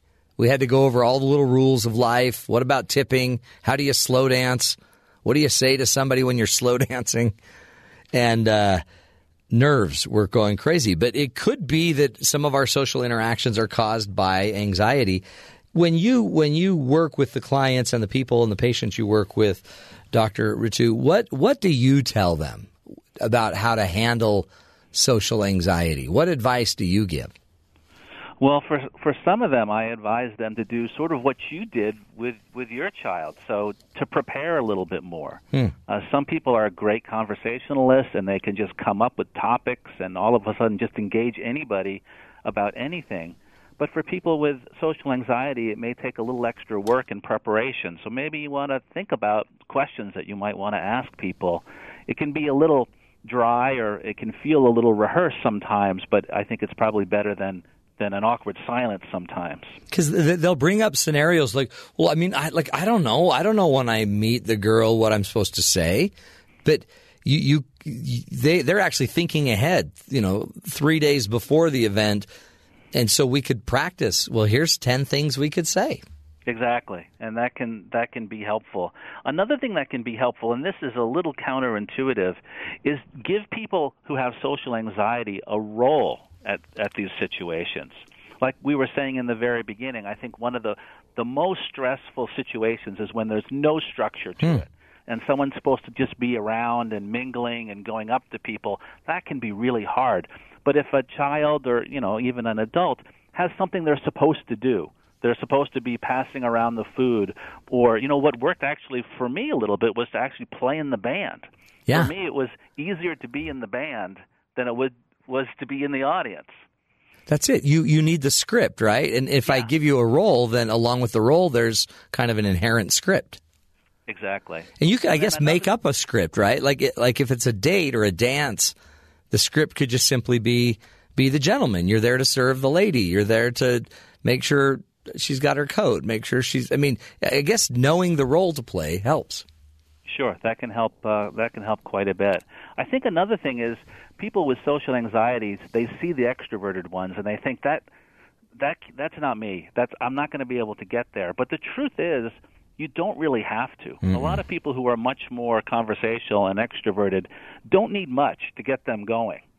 So you just need to sort of start the conversation. And you may notice this on airplanes. I notice this, that it really sometimes just takes one hello or ask one question, and that person is off to the races. Mm-hmm. It's so true. So you don't need to match them with their gregariousness. You just have to get things started. And what can I do to help the person that I'm talking to? If I sense they're a little socially anxious, I can help by letting using my skills to start the conversation and keep it going. Just don't be offended.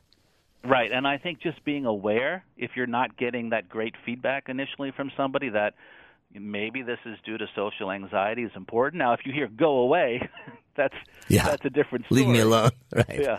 Yeah. Then they might have other problems. We're not going to say that there aren't rude people out there. Right. But to be aware that that's a possibility, maybe take the extra step. And maybe if you're friends with somebody who is more socially anxious and you're introducing them, do a little bit more than just give them their name. That can sometimes help. So not just, hi, I want you to meet my friend David, but, he's also a big Red Sox fan. And say something that can maybe jumpstart that conversation. I've talked to a lot of my clients that are couples about how their spouse, their husband, let's say, really hates social situations. And so it probably is, it's not, again, that he's rude and he hates people. It's probably more of social anxiety. But now the guy's 55. Right. And sometimes people, that's the way they kind of want to be that way. There's not sometimes the motivation to change. And I guess you need to work together on it. She might want to go do social things. He may really never want to. But we probably ought to find a way to help each other through it. Yeah, you have to sometimes find that compromise. I guess what's a great sign from the whole thing, Dr. Rettew, is that you don't want to frame yourself as just a social misfit and broken simply because you have a little social anxiety. It's just your burden today. Right. You bring up a really good point, and that is the power of labels. And, remember there was that day where we used to talk about kids being bad, mm-hmm. and now everybody teaches you not to say that a child is bad, but they're acting badly. Right. And I think, ironically, we should think about some of these traits the same way. So if we say to a child, you are shy, that can be internalized, and that can set them up for their narrative later in life. That becomes sort of their template. But if we frame it as, you're acting shy right now, in some ways we're giving permission. We're conveying the understanding that this can change, and maybe this will not be the way it is for the rest of your life. So sometimes the words are important, especially when you talk over these things. Yeah, I totally agree. If you, as we wrap it up, Dr. Rettew, what would you say is I always like to know kind of the one thing that we all ought to do in our social situations to help everybody get through it? I would say one of my favorite sayings, and I don't know where it comes from, but don't believe everything you think. And so if you are all of a sudden perceiving something, it's worth a second guess and say, maybe this person really doesn't like me, but can I think of some other things that might challenge that assumption? And that may pave the way for a lot better social interactions and maybe meeting some friends you wouldn't otherwise. I love it. No, I totally love it. Again, appreciate your great time with us, David. Dr. David Rettew is his name, author of the book Child Temperament, New Thinking About the Boundary Between Traits and Illness. Wonderful read there. Also, you can find more from him on Psychology Today and on his Twitter feed at PDPsych, P-E-D-I Psych. Great insight, folks. Don't always believe everything you think. More insights. We're going to come back, visit our good buddies at BYU Sports Nation in just a minute.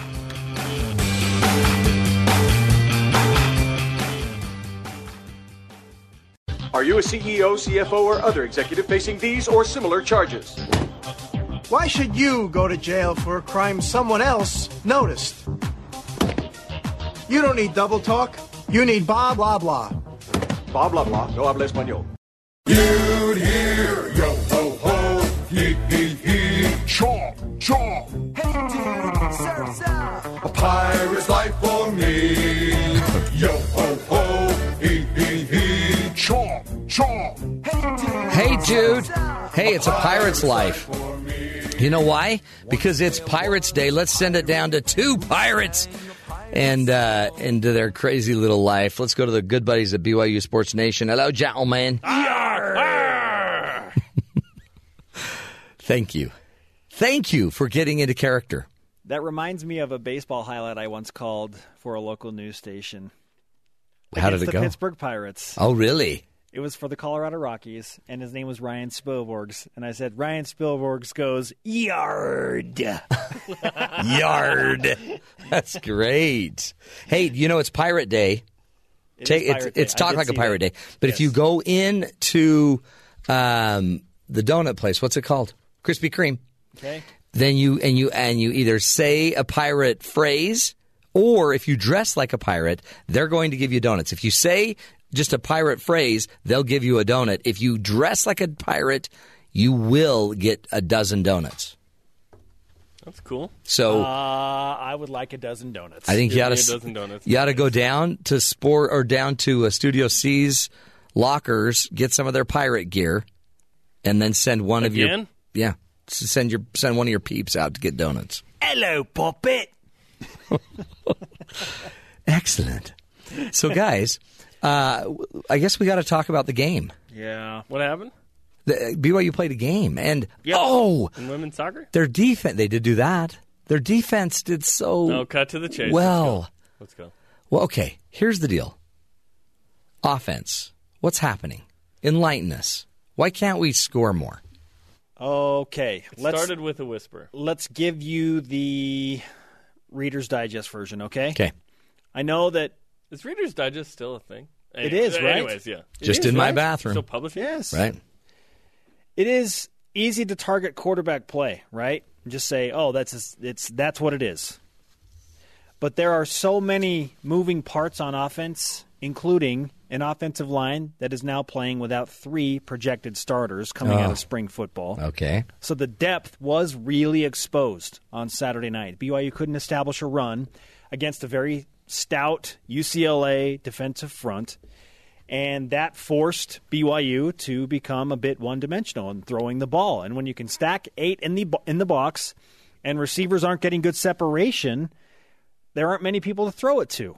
And there were drop passes and errant throws, not to take anything away from Taysom Hill and the mistakes that he made.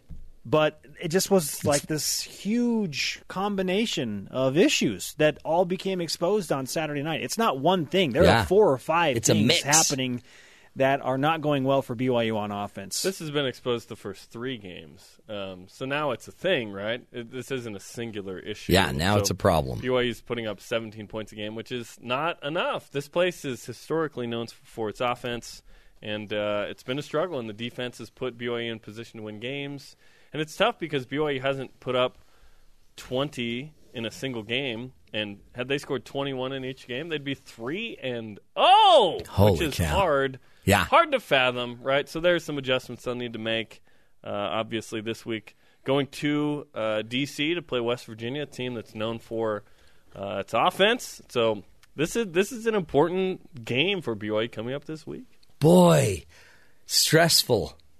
Why am I stressed? Well, every great story has conflict, Matthew. So we've laid the resolution of said conflict. Part of the story is in play now. This is what BYU needs to do. But there are also a lot of bad stories with unresolved conflict. Well, yeah. Oh, so totally. What story will BYU write here? See, that's very poetic. It's the way we roll on Pirate Day. You know what they need to do is play like the Rams did. You know I'm a Seahawks fan, right? Sorry. See, the Rams the finally Seahawks won had the a same game. Thing. Couldn't rush the ball. Right. Became one-dimensional. Right. Defense played great. Held the Rams to 9 points. Come on. I mean, 9-3. Really. It's crazy. And boom, they lose. 12 points last week from the Seahawks. So, yeah. That's That's got to bug you. It was a tough weekend, man. Both my teams lost. Yeah. Well, I'm sorry. But the soccer... And Tottenham Hotspur... No, I'm just kidding. How much are you really affected by the Seahawks losing? I'll drink to that. I'm glad the Rams won. No, I'm trying to gauge Jerem's intensity with the Seahawks. Is he really a believer? Well, he's a believer. He roots for the Seahawks. I just I'm don't a know. Christian. I'm a believer. I don't know if it ruins his weekend when the Seahawks lose. Yeah. My weekend's not ruined by anything. Oh, that's good. Like, am I annoyed? Yeah. It's all good. Do you want to get even? Do you hurt things? Do you hurt people? No. Okay. No. Do you take your jersey sports. off? Yeah. Am I annoyed and like grumpy? Sure. You are? It doesn't mean I'm like taking it out on my family or something. Good. I don't know what you're getting at. Good. No, that's good. That's really good.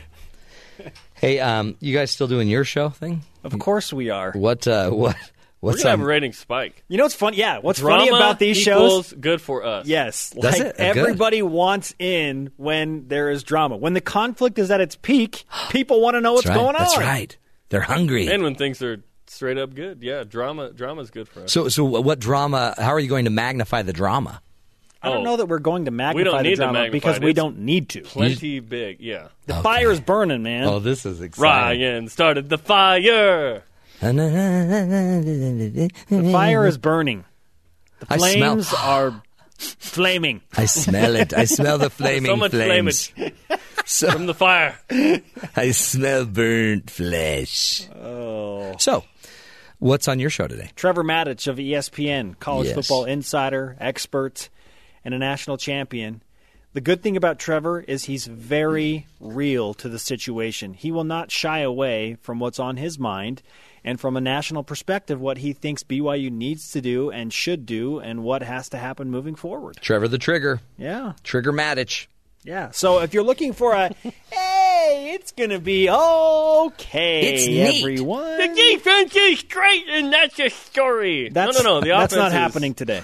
BYU offense has stunk, and we're going to break down why we think that's happening and what we think could change going forward. Okay, that said, Kalani Sitake said some things after the game on Saturday, and he did not shy away from the issue.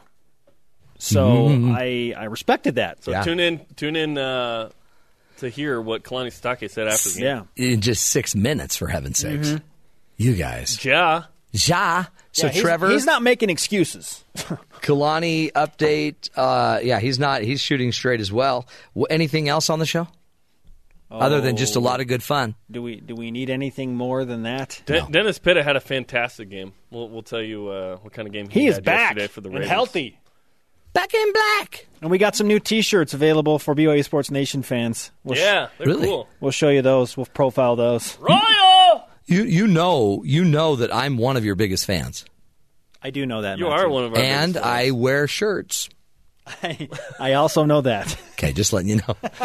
Just trying to remind you. And what size of shirt do you wear, Matthew, if, let's say, we were to maybe give you one? I'd go large or extra large, whichever. Okay. Yeah, all right. You know? Pick one. Let's go large. Okay. No, let's go extra large just to make sure I can wear it till I die. Okay. What if I told you that the large is large? Then let's just go large. That is a scientific fact. Large is large. Is it really large? Okay, this is good. And hypothetically, if I were to get it, I would need it earlier in the day. Okay. Just hypothetically. Anyway. Noted. No big hurry. But all right. Happy Pirate Day, guys. Yar. Have a great show. Going yard. We will do that. Oh, it's going to be a great show. You're not going to want to miss these guys. It's going to be huge. That's a big job because, honestly, people are frustrated. The offense, let's get it going. Is it Taysom Hill? Is it the line? Is it the receivers dropping the ball? How do you figure it all out? Well, just a quick review. Again, we wanted to just show you the power of tornadoes.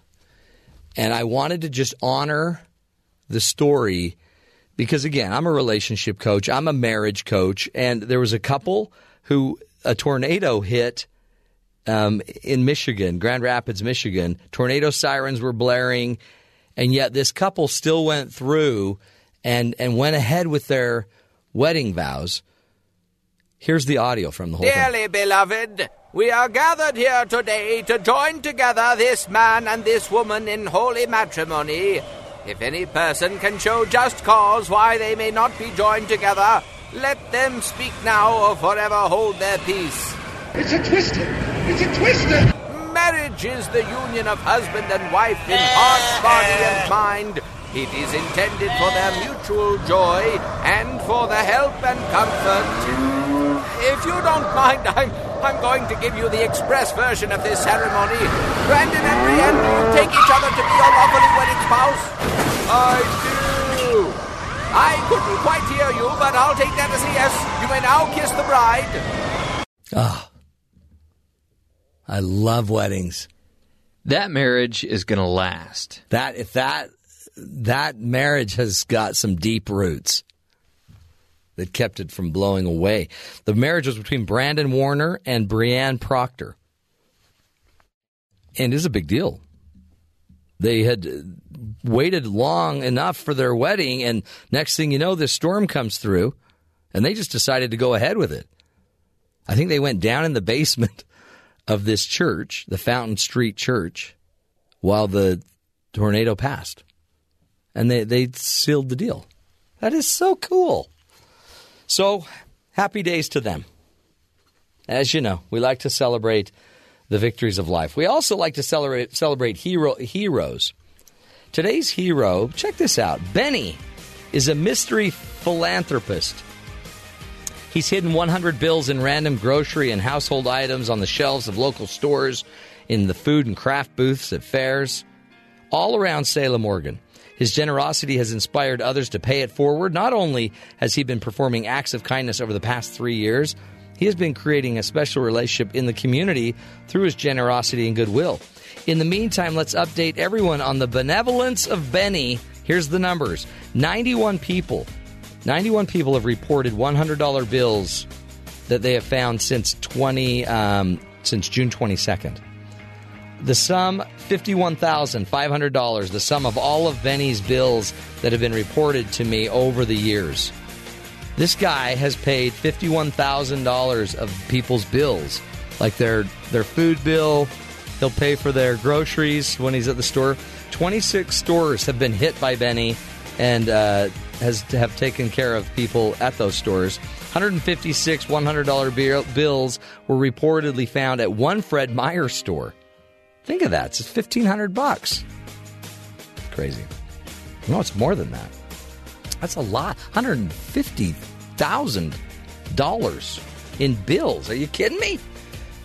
Anyway, the numbers are crazy and staggering when you look at all the money this guy is spending to take care of people. One guy has some money, obviously, but more importantly, wants to change lives. So what do you have that you could use to change lives? Your talents, your gifts, just maybe fun, a good sense of humor, maybe just a good smile.